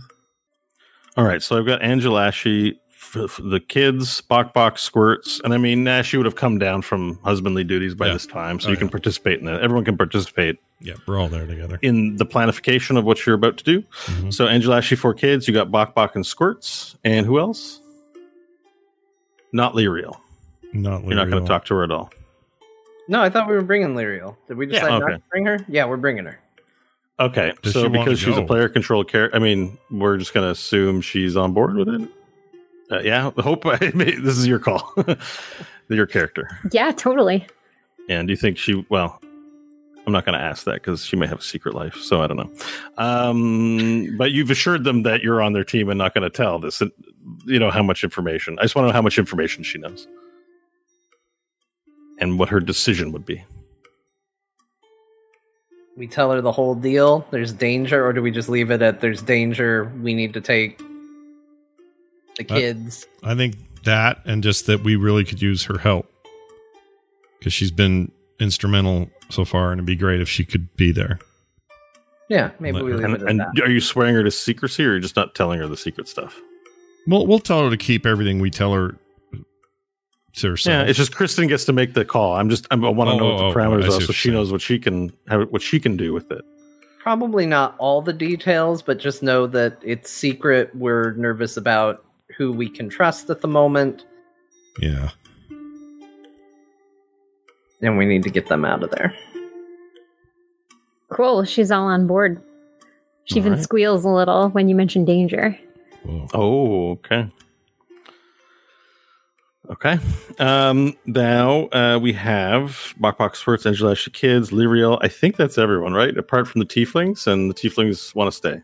So, I guess that's everyone. What's next? I was almost like, where's the other lizard folk? And I forgot Sorry, everybody. I forgot he's not with us anymore. Oh, He has feet. Yeah. His feet. For a hot second, I spaced him. All right. What else would you like to do with your plan ahead? Like you mentioned getting to the teleportation circle, I think that's... Yeah, so I think next step would be to go and see if we could meet with the High Elf. And see... Samantha Lodar? Yeah. Okay, perfect. And yeah, we can ask about a teleportation signal from there. Okay. So I assume that means you're going to travel via the Rainbow Road back to the Cadulet? Or do you have some other plan to contact somebody? You're going to... Okay, Rainbow Road it is. I think. All right, so if you refer to the Roll20 map, then you can take the Noble Speeder, or you can set out on foot. What do you want to do with the Noble Speeder? Do you want to leave it at the villa, or do you want to take it with you to the Rainbow Road? But you can't. You might not be able to take it on the road. You don't know on the Rainbow Road, so you might have to say goodbye to it. Yeah, and there's so many people. Yeah, we leave it at the villa. Okay, come back. All right. It's not that long of a walk. I'm not going to do the whole map rolling dice thing. This is a relatively safe part of the wilds here. So, but it did say a hex was 1 mile? 15 minutes, right. So you're looking at 1, 2, 3, 4, 5, 6, 7, 8, 9, 10, 11, 12, 13, some maybe a 4 or 5 hour walk. It'll take you to dusk, like early evening, maybe 5, 6 o'clock. Okay. Earth time. All right, perfect. So you gather up all the belongings you're going to bring with you. Everyone's packed up. Angelashi has made for herself a nice canvas holding pack that holds 2 kids. So Nash, you got to take 2 kids, and she's going to take 2 kids. Okay. And is this? Do I have a similar sack, or just carrying them? Yeah. She's made 2 of them. One for you have matching like packs, and you have like a child in the front and a child in the back. Okay. But the sacks are also adaptable if they're not in child form. It turns into like a tool, thing. So like the fork and hammer or whatever shape they sort of take can just be like in a tool bag, but it's still on your chest, not on your lap where it gets bounced around a lot. It's still safe. Okay. So fork and fork and pipe take their namesake forms. Yeah. Whereas Nash Jr. and Boot are in baby forms. Okay. So which one do you want? I'm going to take Nash Jr. and Boot. All right. So you've got Nash Jr. and Boot on you. Okay. You got the 2 baby style babies. Okay. Just making a note of all this in case it's relevant at some point. The baby style babies. Are we sticking to what we said on the bonus show that Nash Jr. is a girl? Oh, yeah. Yes. I forgot about that. So Nash Jr. is female, but we're still calling her Nash Jr. Yeah. Yes. Yeah. Because we're progressive like that. Yeah. All right, so you've got your daughter, you've got your daughter Nash Jr. and Boot, and it carried. Okay, perfect. And Josh Hayes are the 2. All right. Anything else we got to consider before we set out? I don't think so. All right. So you walk the 4 hours, and then as you make your way through the forest, you get closer and closer to what appears to be like a glass wall that's part of this giant dome that looks out into space overhead. So then you begin to see like these risers in between not risers, but structure basically between glass panes, and sort of in the wall there is that chamber, that hallway and doorway that you went in with the Rainbow Road inside. So you walk forward, you look around, and it's quiet. There's no one there, and the forest turns into science fiction cold metal and walls, and then you move in it, and then you move into this chamber, and the chamber is plain, very sterile looking, very spaceship looking, and there is the Rainbow Road, this sort of rainbow, this opening in the side with rainbow sort of energy zooming past, and you can step on it and go to your location. Which location would you like to go to? There is a handy little map on the right side. I don't have an actual map, but there's a map on the right side. When we were dealing with the High Elf, did he... I know he said that he wanted to talk to us again at some point. Did he ever specify how or... The impression you got with both the therapists and the High Elf was just for you to come at things on your own, at your own time. So they didn't bug you at all. The impression was when you were ready, you could talk to them. But there's no commitment. You might never be ready. They were like, Yeah, but did they give us an idea of where to go when we were ready? Right. They did not. Or contact them? None of that. Well, Lyriel's your contact. You could ask Lyriel. Oh, good idea. We have Lyriel here. That's right. All right. Lyriel, do you have any idea where we might go to speak to the High Elf? I'll tell you, Kedgelet. Oh, yes, the Kedgelet. Follow me. And she'll walk into the Rainbow Bridge. Excellent. So you follow Lyriel into the Rainbow Road, and you move in, and she walks in, and she just sort of floats up. Sorry, I wasn't trying to correct you, Chris, and I'm sorry. It can be a rainbow anything. I totally forgot. No, I was just taking my Rainbow Road. That has rainbow in front of it. Rainbow trout is cool. Rainbow trout. All right, so you move in, and you go. Lyriel sort of goes off, and the rest of the party, I assume, follows. Yeah. So everyone sort of steps in and goes, woo, woo, woo, and then you're traversing nothing but rainbows. And then you get off, and immediately you're in this large cylindrical structure. And as you look up, it goes up. It feels like almost endlessly. It must be miles.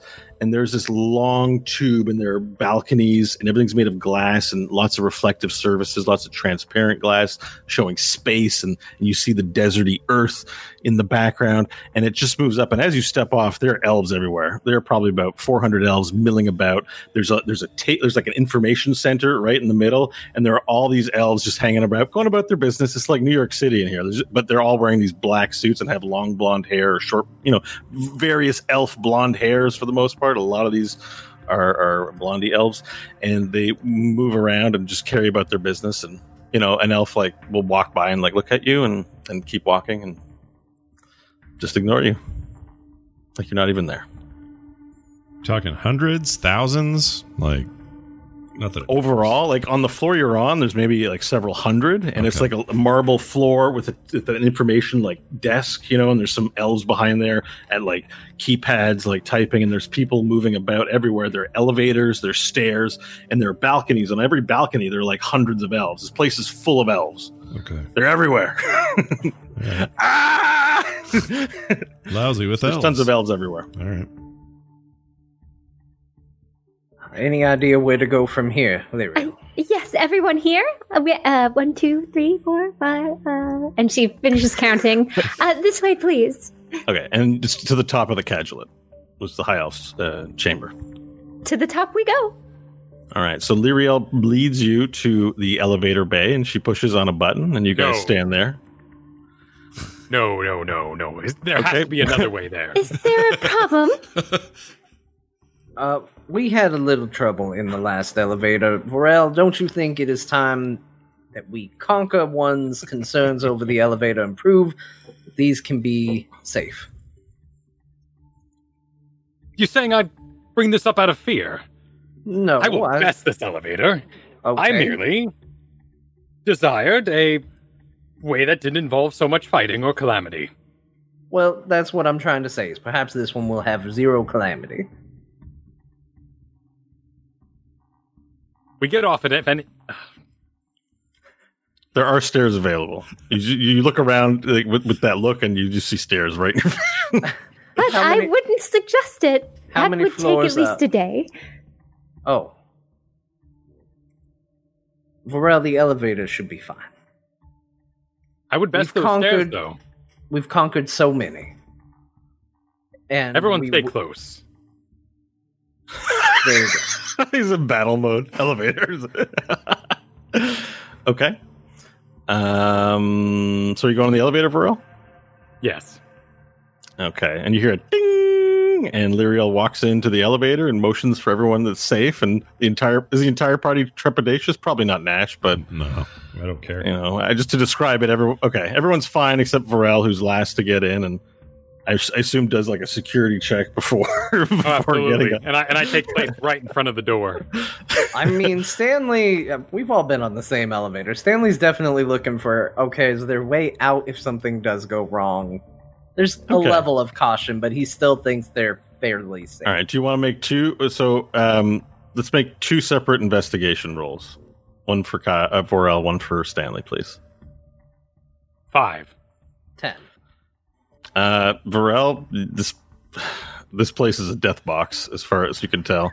And Stanley, to you, this looks like a pretty normal elevator. You've seen a couple now over the years, just in ruins and in places you've been. And, it looks about as precarious as any other elevator should you be attacked by something on the way, which has happened a lot. But you feel a sense of safeness. I know that you're worried about Daintalis, but generally speaking, it looks like an elevator that's safe to you. Now, two of you seem very nervous, so maybe this will help. And Lyriel will clap her hands together, and she'll use prestidigitation to have a little lilting tune played on harp just emanate out of the elevator to kind of help everyone ease into it. Thank you, Lyriel. I'm soothed. Vorel's having a hard time, so maybe a performance roll versus insight. Unless Vorel, you want to use a different skill that you think fits contest wise. No, that sounds good to me. All right, contest. 14. 5. The music is delightful, and you're a bit ashamed probably inside. I don't know if you'll say anything, but it's actually working. This is the first elevator with music. I like the difference it brings. All right. So Vorel walks in. I assume he's still standing, arms at the side, right in the front. Oh, yeah, right in the door where it would open. Yeah. Perfect. And the doors, the lovely stainless steel doors close. But the rest of the elevator is actually quite clear in the back, so you can kind of see down the cadulet. And then immediately, I need everyone to make a Constitution saving throw unless you're an elf. Well, I am definitely not that. What if you're a half elf? Yeah, you don't have to make it. Okay. If you have Sylvan or elf heritage, you do not have to make it. What was the Constitution? Is that you said? It's Constitution saving throw, please. 17. 9. Oh, sorry. 17 for Nash. 9. 18. 17 for Nash, 18 for Hope. Okay, I'm just rolling dice. That was for Vorel. Oh, sorry, 18 for Vorel. What did Hope get? Sorry? 9. Right? 9. Yeah, 9. Yeah. Yeah. Okay, let's see.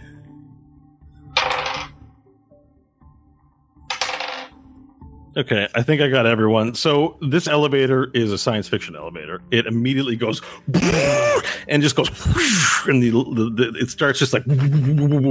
Unfortunately, it causes Hope for you to vomit. All 4 kids start vomiting as well. Oh no! Angela Ashley's okay. Nash is okay. Stanley and Vorel are okay, but Angela Ashley, Hope, and the kids are puking. Bok is also puking with squirts as well. And they're going, bah! There's just a whole bunch of puking going on. And then within seconds, beep, bing, and the elevator opens up with half the people in it, just like, and they start throwing up all over the floor. And there's like a receptionist looking in the elevator going, Non-elves, right? and then she giggles. Do come in. Lyriel will stay behind and prestidigitate away all the vomit as fast as she can. Perfect. All right. Yeah, You just go. Stanley will assist as people are coming out. Oh, thank you. The 2 elves, the half elf and the elf, bond over cleaning other mortals. Cleanliness is Excellent. next to godliness, they say. Next to elvenness, right? Exactly. Okay, so the whole procession moves out of the elevator. It's quite packed, actually. So I probably should hit some people with the barf, but we'll just leave it. You move into this what do you call it? Not a foyer, but the room before the big room. the waiting room. It's like a foyer. In a big corporate office, when you have like an office before the CEO, and what do they call that? Like there's a word Like for a- this. there's a word for this. area? Reception. Yes, that's reception. It. Yeah. That's So it. you're in the reception room, and there's a rather stern and slender looking elf, a woman sitting at the desk, and she's been watching you. And you approach the desk, and she says, "The High Elf Amenthal." Now I don't remember the name. Yep. You did this to yourself. The High Elf Amenthal. We'll see you now. And then you didn't really notice, but there were these two doors, but they're like they're doors made of vines.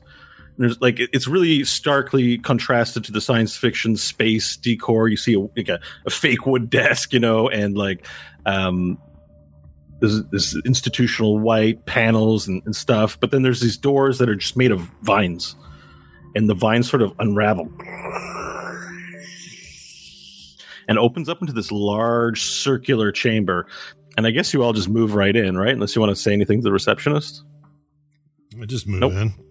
Yeah. Okay, move so the whole procession moves in. Do your NPCs come in, or do they wait in the waiting room? in. If you're going to speak to the High Elf, you may be speaking on sensitive matters. I don't know if you want everyone in there. It's a fair Like Bok point. Bok, the serious statesman. We'll wait out here. You all, good luck. Okay, the I imagine. I'm statesman. picturing Lyriel holding on to squirts and Bok Bok like, we'll wait out here. Bok Bok's just like going towards it. What blowy in there? Is what he says, and Lyriel grabs him. All right. Yeah, Yeah, okay. It'll be just the four of us that go in. All right, so the four of you move in, and the vines grow behind you. And you see floating in the middle of the room. So this room, first of all, let me describe the room. It's like a glowing white, like there's light coming off the floor, and there are all these like panels where the white is, and then it's black. Sorry.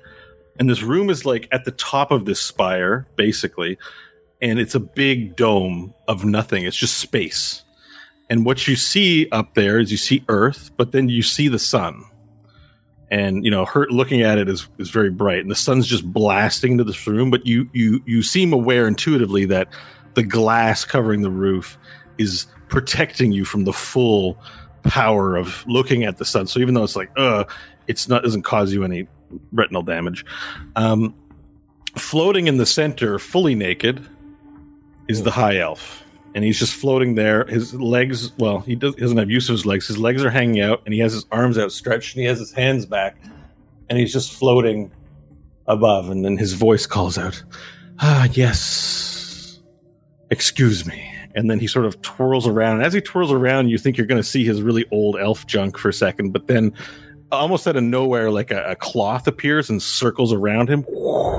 And then he just robes himself by like not having to put on clothes, but the clothes just sort of swirl around him and form into clothes. He didn't even button anything up. And he generally just wears this very traditional elven garb that, has a big V, and you can see his chest hair.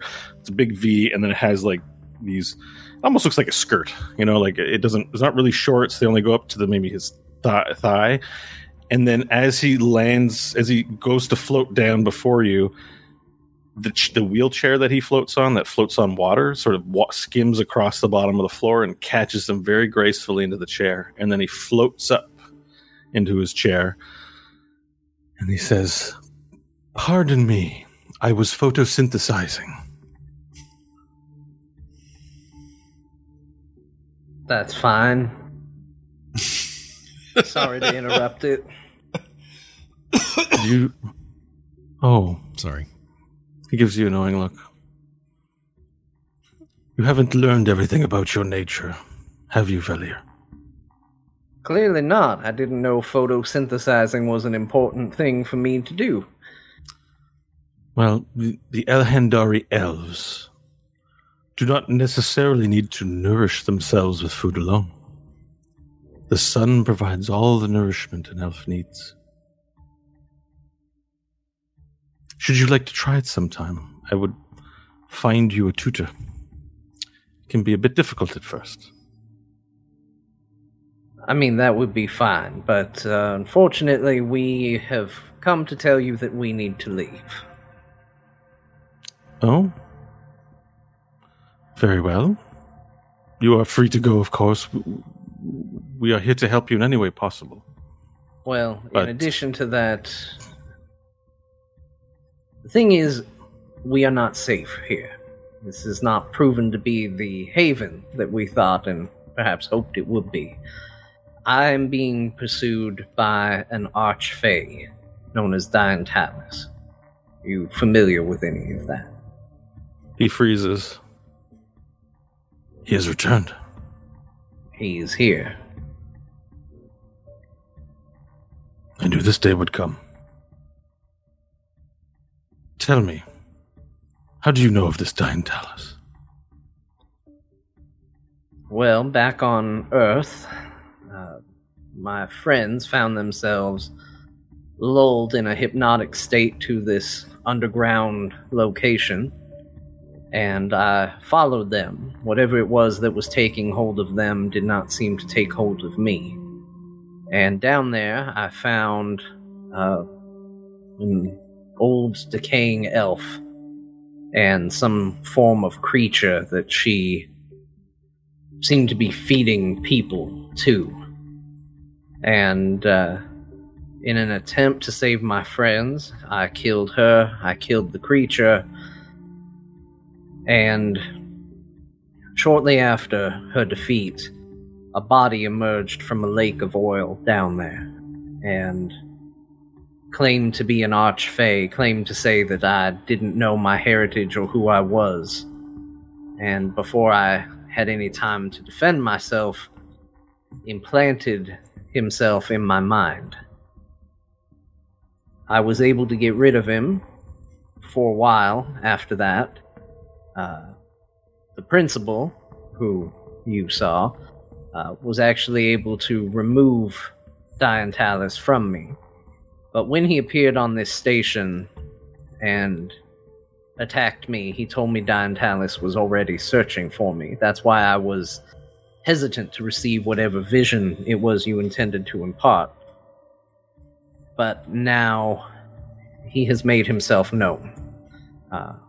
In the wilds, whatever you call it out there, we encountered him and a bunch of other elves who seemed to be acting on his accord. Unfortunately, we had to kill them in defense of ourselves, but he escaped.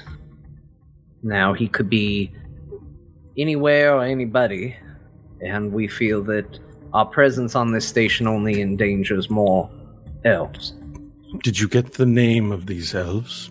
Did you see their dress? I believe we were told that they were dressed as the Cadulet Council of Mages. An that over-generous and unofficial title, but, yes, the mages of the council have gone missing, but you've killed them all. Yeah, they were disguised as deer and then tried to abduct Hope here and lure me into a trap of some kind. Was there anything unusual about the way they were acting? They all acted hungry. They all seemed to be craving food. He turns around and puts his arms behind his back as he stands from his wheelchair. But he doesn't, he walks, but what happens is quite strange. Vines rise up from the ground. They don't damage anything. Vines rise up and hold his legs in place. So he's not really walking. The vines are holding him up, but he's moving as though he's walking. But these vines and trees that rise up to meet his legs and hold him up, simulating walk. He seems agitated, very upset. He turns to space, to the sun in particular, and then looks out at it as he says, I'm sorry that your visit here was fraught with danger from this. I assure you the elves of Elhandar have nothing to do with this. In fact, we have everything to do with why you found him where you found him. Do you know the story of Diantalis? Has he told you? He was not particularly forthcoming with information when we were together. After the elves decided to plot in secret against the humans of Earth, for they had succumbed to the influence of demons, we made efforts to create a rebellious army amongst the humans. However, they were impulsive, and we had made a mistake in doing so, and we severed our ties with them. Unfortunately, those activists, as they called themselves, would not give up, and they found their own way to the Feywild. And there they found someone interested in helping them. Diane Talus, the Archfey of Carnage. Now, you are new to Elhandar, young elf, so you know not the ways of our kind yet. But the elves do not, how shall I say, do not indulge gods. We are the custodians of life. We are the keepers of the Archfey. And the Archfey are the true deities of creation. Now, I know you don't feel this way right now, but it is some kind of blessing to know a god so intimately. Wouldn't you say?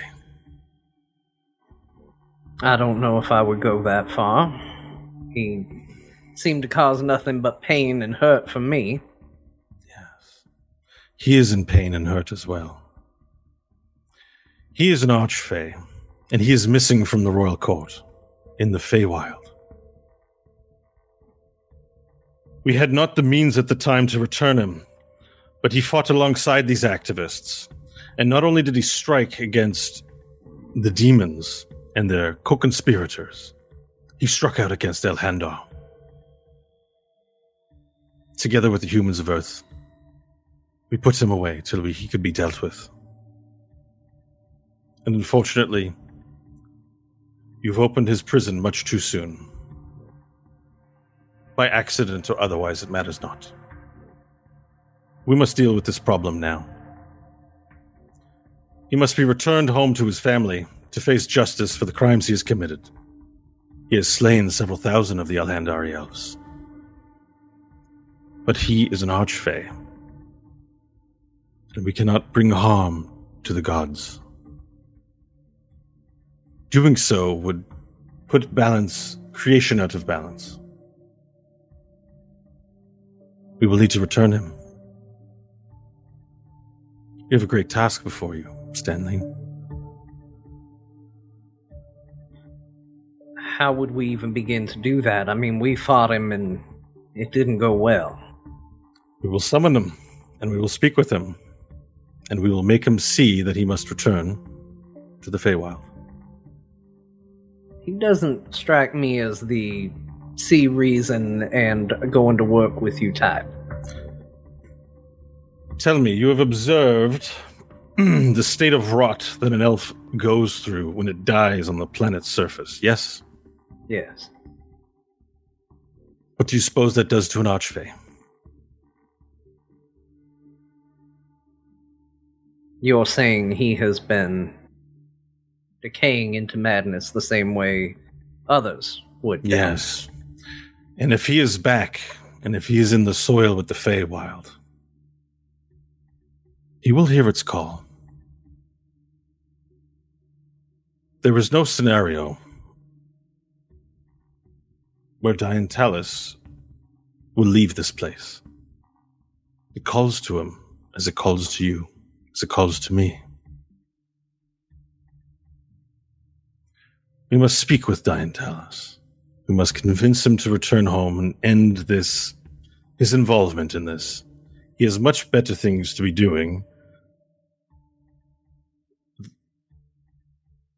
There's nothing for him to do here. He is not needed.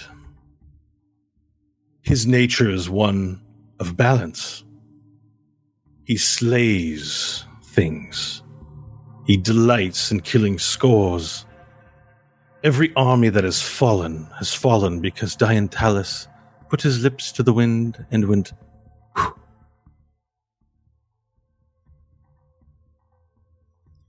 He must be returned so that balance can be restored. He has been away too long. I seek your aid in this, Stanley, for he has likely developed a fascination with you by the sounds of it. I mean, that was the reason we were intending to leave. I assumed he would follow, but now you're saying he will not. He may. He does not belong here. He belongs home. I know that you don't know what that means.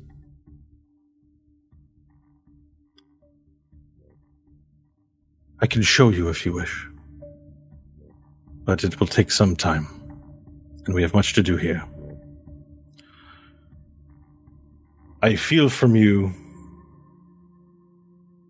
a lack of trust of anyone. Born from years on the desert, no doubt. When no one is friend to elf. You are home, Stanley. We'll invite him here now and settle this.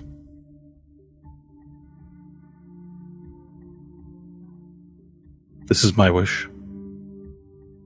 What say you? Look to my friends. Are you all up for round 2? Hope will give a silent, slow nod. Nash will glance at his family. Are they with us in here or no? No, they're in the reception chamber. All right. Well, he'll be thinking of them, but then nod. He's hesitant, but he's in.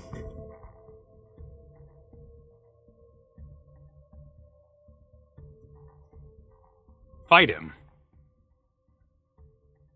There will be no violence in here. Then we're to speak with him.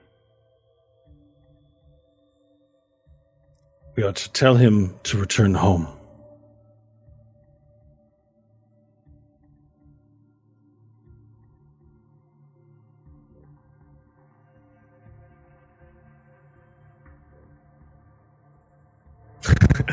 Is Varel making those faces of confusion? Yeah. The reacting, or is this Kyle going like, what are we playing D&D anymore? What's going on? No, this would be Varel sitting in stunned silence of an elf being like, let's invite him in, and then I'll get possessed and I'll shoot tentacle plants everywhere, and like I don't like this idea at all. But it's not really my place to stand against it, so I will instead gesture to the air.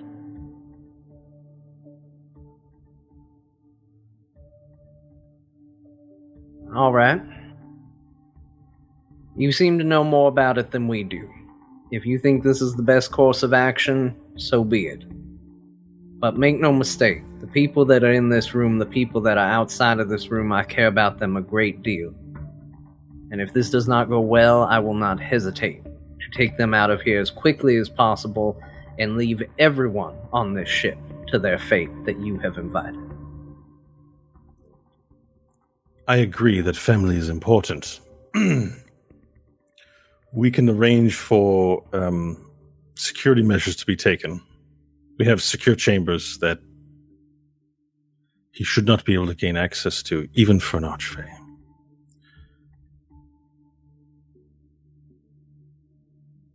Do you wish me to do that?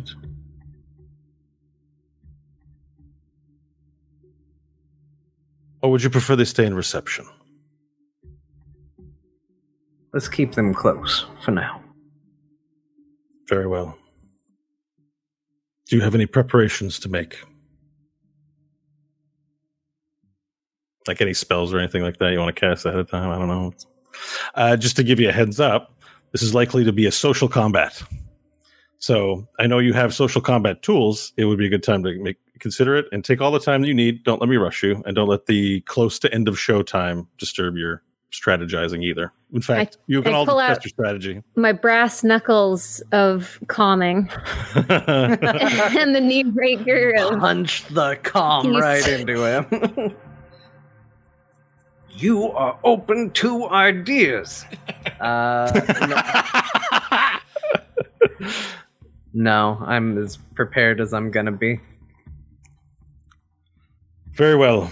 And the high elf then sits. Before he sits, he walks over with his rooty legs to. There's like a little bit of a garden off to the side that you didn't really notice. Just a few plants. And he picks off a few berries.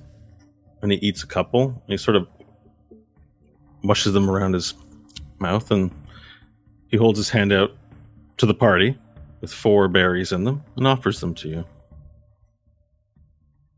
These will help strengthen your resolve.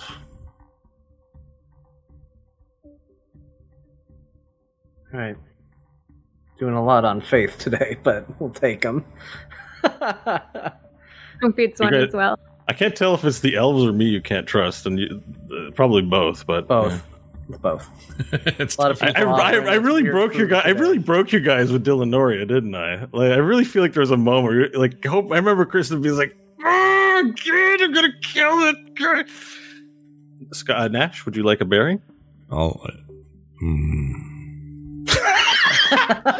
All right, I'm gonna need 10 minutes. Yeah, the guy who puts literally anything in his mouth is offered a berry and is like, seems suspect to me. Well, it's offered. If it's not offered, he's all good. If someone gives it to him, he's suspicious. Yeah, right? there's something about that, the act of that I don't trust versus, myself knowing my risks and I make the choice.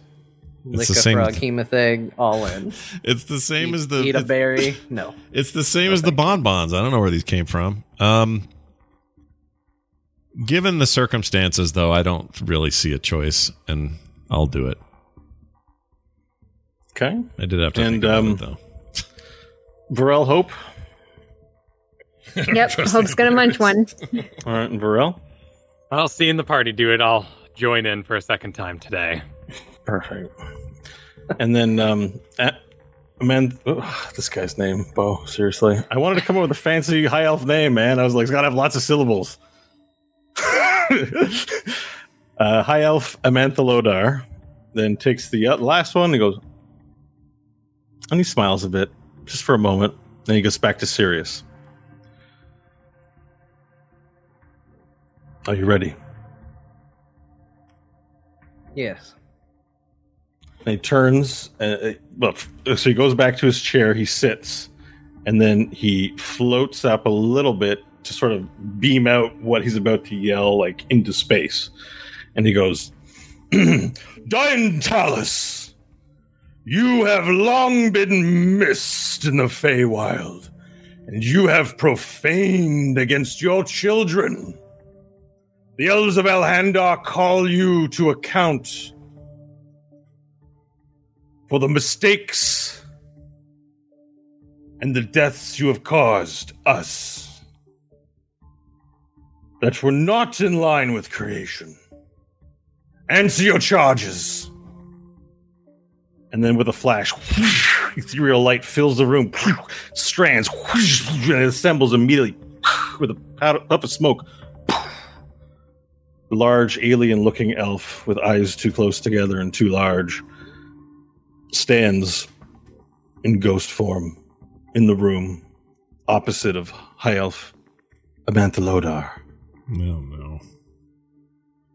Diantalus looks around and goes, this is interesting. Finally grew a pair, eh, High Elf? What do you want? Amanthalodar looks at him and says, you have been called here to return home. The royal court is in need of you. Creation is out of balance. You have come here and had your little sojourn among the mortals. It is time for you to return.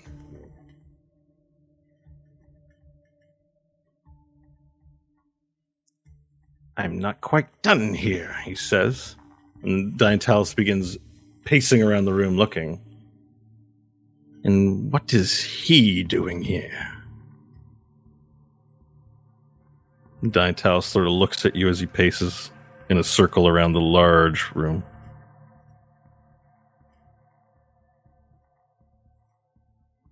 Manthalar says, "He will speak of his own accord, and you would do well to listen, Archfey."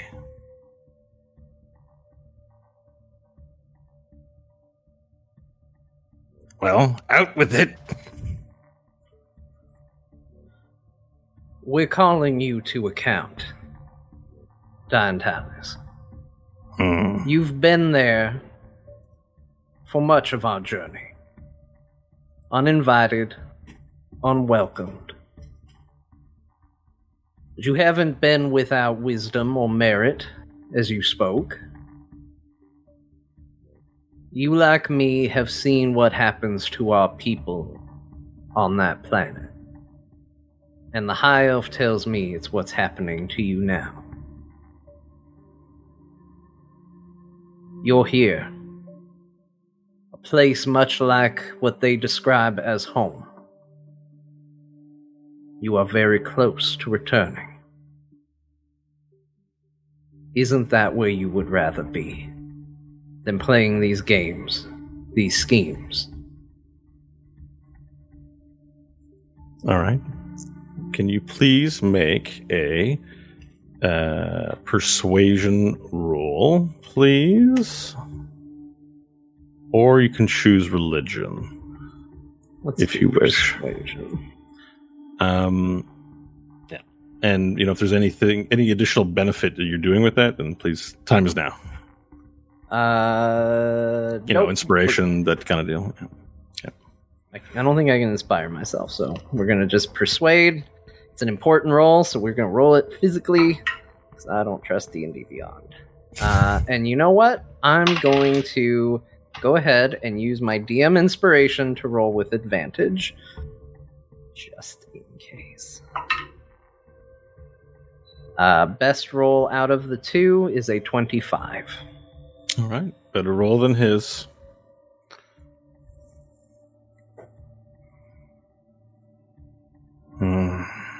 He's not wrong. He sort of mutters it to himself. Yes, this place stinks of mortals and their stupid problems. But I like this place. The people here die good. Why should I not leave until I've killed every last one? And then what? An eternity of boredom? The inability to even watch your handiwork play out across this universe? You're thinking small, Diantalis. I thought better of you. Ooh. Is there an insult roll? Like, not an insult roll, but like a shaming roll? I guess it's persuasion, so continue.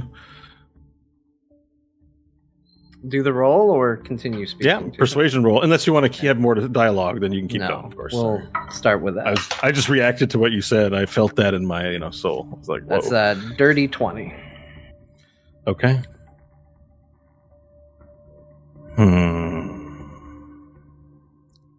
You see, Stanley, I have all the time in the world.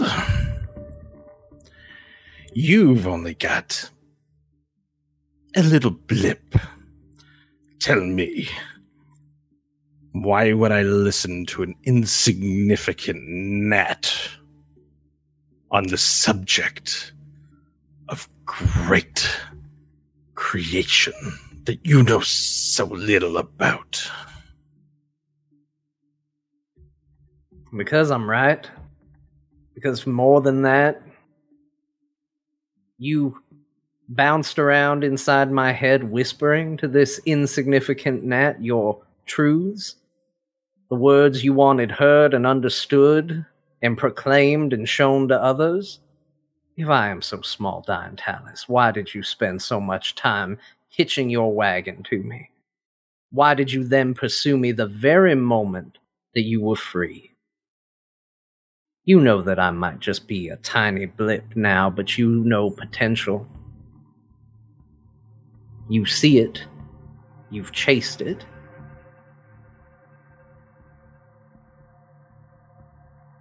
Make your roll with advantage. That was a particularly good speech. Oh, I gotta make mine. It's going to be a 24 for the best roll. Close, but successful.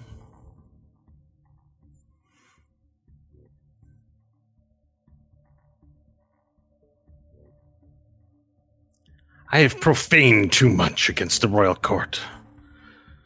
They will ostracize me. I will spend millennia cast out. Why would I return to that?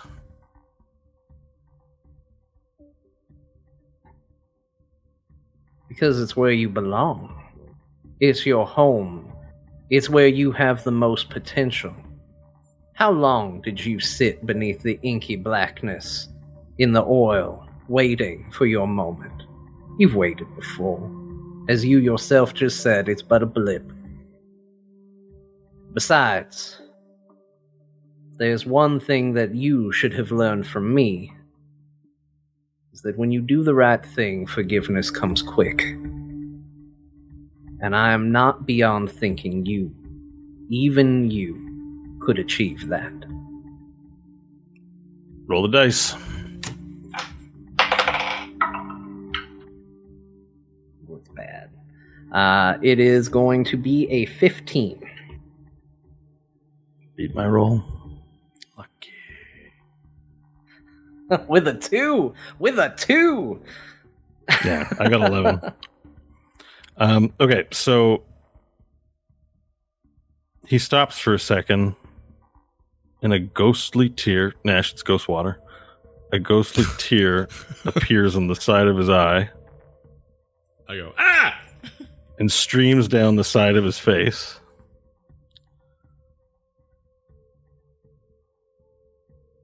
And you see that he's stuck in deep thought, deep godly thought. You can feel the thinking that's going on inside of his ghost brain. And in this moment, we're going to slow down time. I'm going to ask Varel, Stanley, and Nash to take off their headphones, please. Just for a few moments.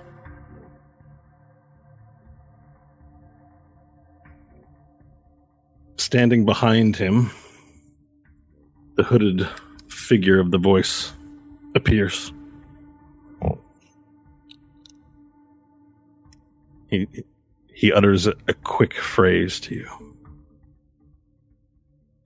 You will kill him and take his power. Do you want this?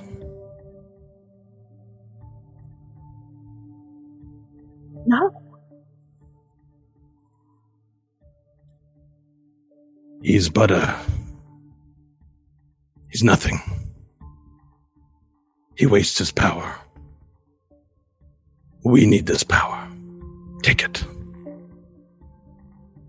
No.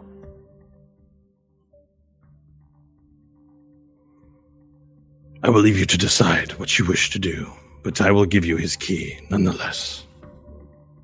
If you wish to... Sorry, one sec. Where did I put it? Speak the following words so that he hears it. Care, laundry, mehi jajul, my haistita. Every archfey has a phrase that will undo it. Speak those words, Hope, and his essence will be yours. And then when you look again, the voice is gone. Everyone can put headphones back on.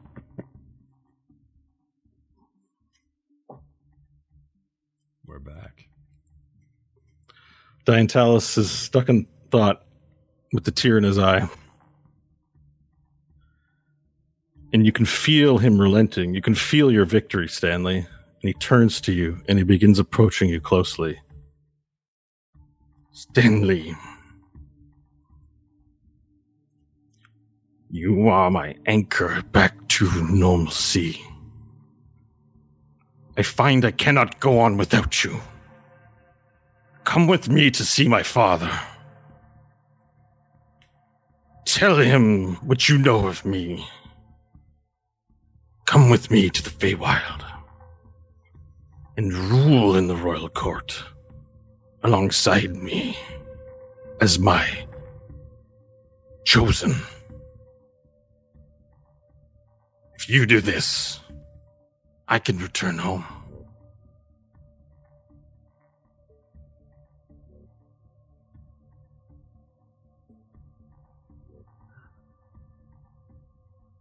I will help you.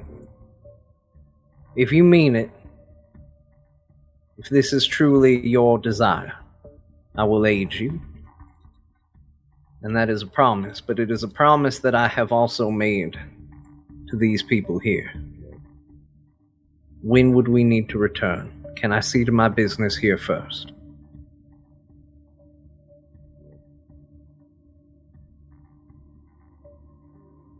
Yes.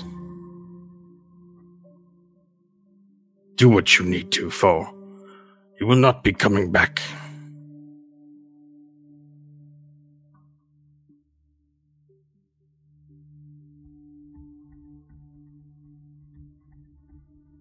And Stanley will look to the High Elf. What are we to do with Diantalis in the meantime? You clearly cannot go back to Earth. You do not want him here, you've already said. Mistrust is your nature, from the world that you are from. You carry it with you in all that you do. I see it plainly now, after speaking with you. It would have helped to see our therapists, but no matter. The Archfey are true to what they say, even when they are deceitful. They are their nature. I see Diantalis has a connection with you that he values. Diantalis will not harm or disrupt Elhandar so long as you go with him. I do not need his affirmation to know this. This is the way of elves and the Fey Court. There will be no reassurances. The fact that he says it's so makes it so.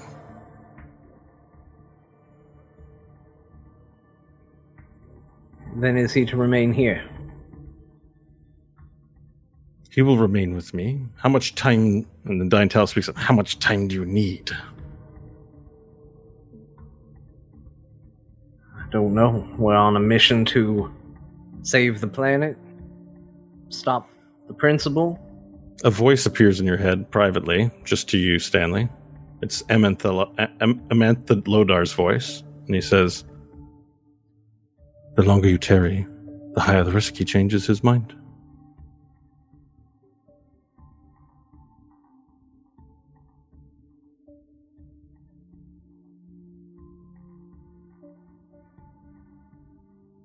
Diantalis, you yourself know that my soul is already spoken for. I need to resolve this before I can commit to anything further.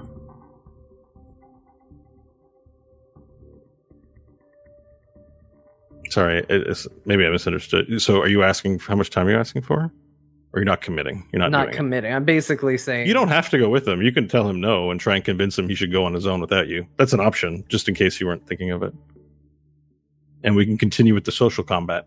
It's not over. Or you can choose to go with him and social combat's over and your fate is sealed for the time being. Consider this the epic final thrust of a big sword fight. He's asking you to come with him. It seems like a loss, but also a victory. But maybe you can go for the full victory.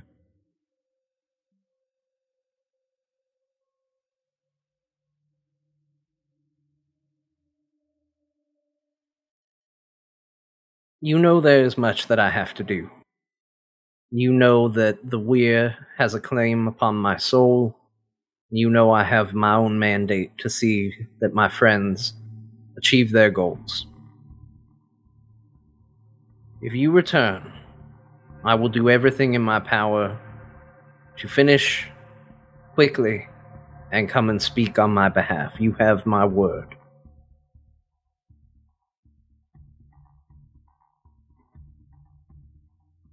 You are too kind-hearted for your own good. Make your roll. We are doing persuasion contest. A 29. Very well.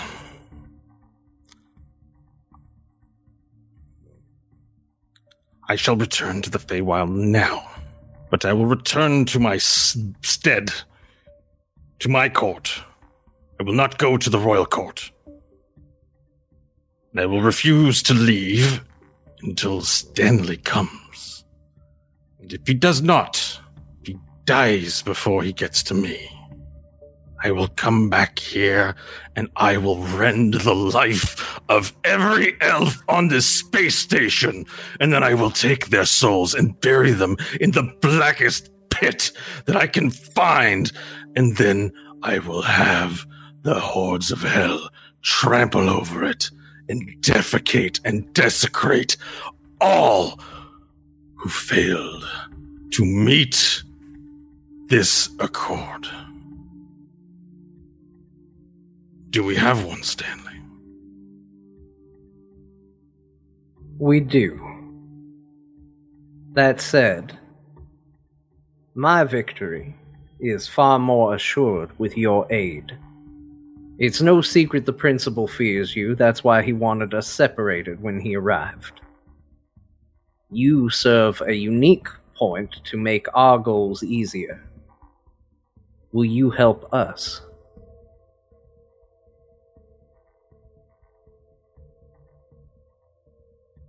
Yes.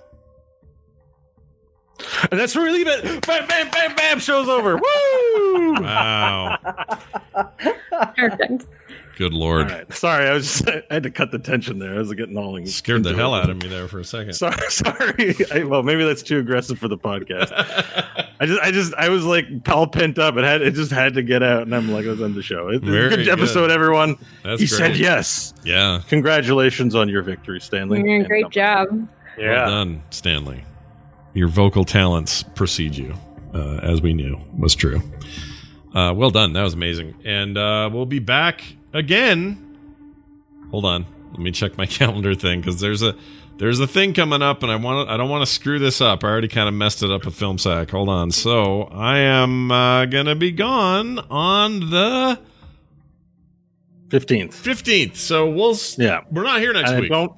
We're not here next week. I don't think I'm gonna. There's some talk about us doing something, and that might still come up, but I don't think I think probably it's looking likely for a week off. We can announce that on Twitter, maybe. Yeah. If something happens, we'll make sure to let everybody know if something still airs. But and if it does, it'd be like some kind of one-off, or who knows, some kind of Nash is trapped in a void of toilets or some weird thing like they're going to do to me while I'm gone. I want to play that right now. I want to see the world of toilets. Holy shit. Yeah. Like, just see toilets everywhere. You're swimming through it. Like, I got to find the way out. Is this toilet the way out? And you go in and come out another. Okay, sorry. No kidding. By the way, John, you have very lucky dice today. That was awesome. Holy crap. I have a plus 13 to persuasion. Oh, it was not the best rolls in the whole wide world. Three of those rolls, you were one over on my result. I rolled a 2 including the low one one of those rolls. Yeah, I rolled a 2, but a 2 is a 15. So yeah. That's awesome. Looks like you've got what it takes to talk a god down from damn genocide. straight. It's an impressive feat. But yeah, so now. So it's looking like next week nothing, but if something comes up, we'll let you know via Twitter and that sort of thing. We're back the following Sunday. I'll be home by then, and all will be well. So don't stress about it too much. We're going to miss having you next week, but stuff comes up. We got things to do.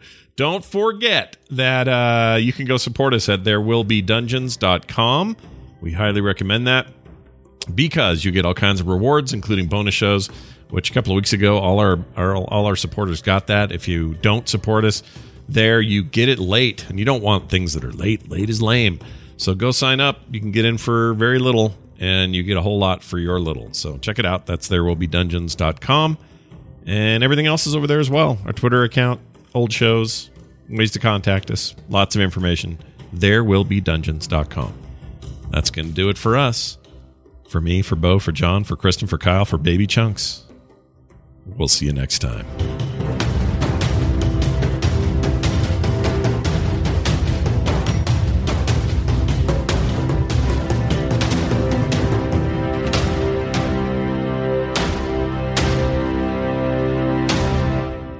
This show is part of the Frog Pants Network. Frog Pants Network. Get more shows like this at frogpants.com.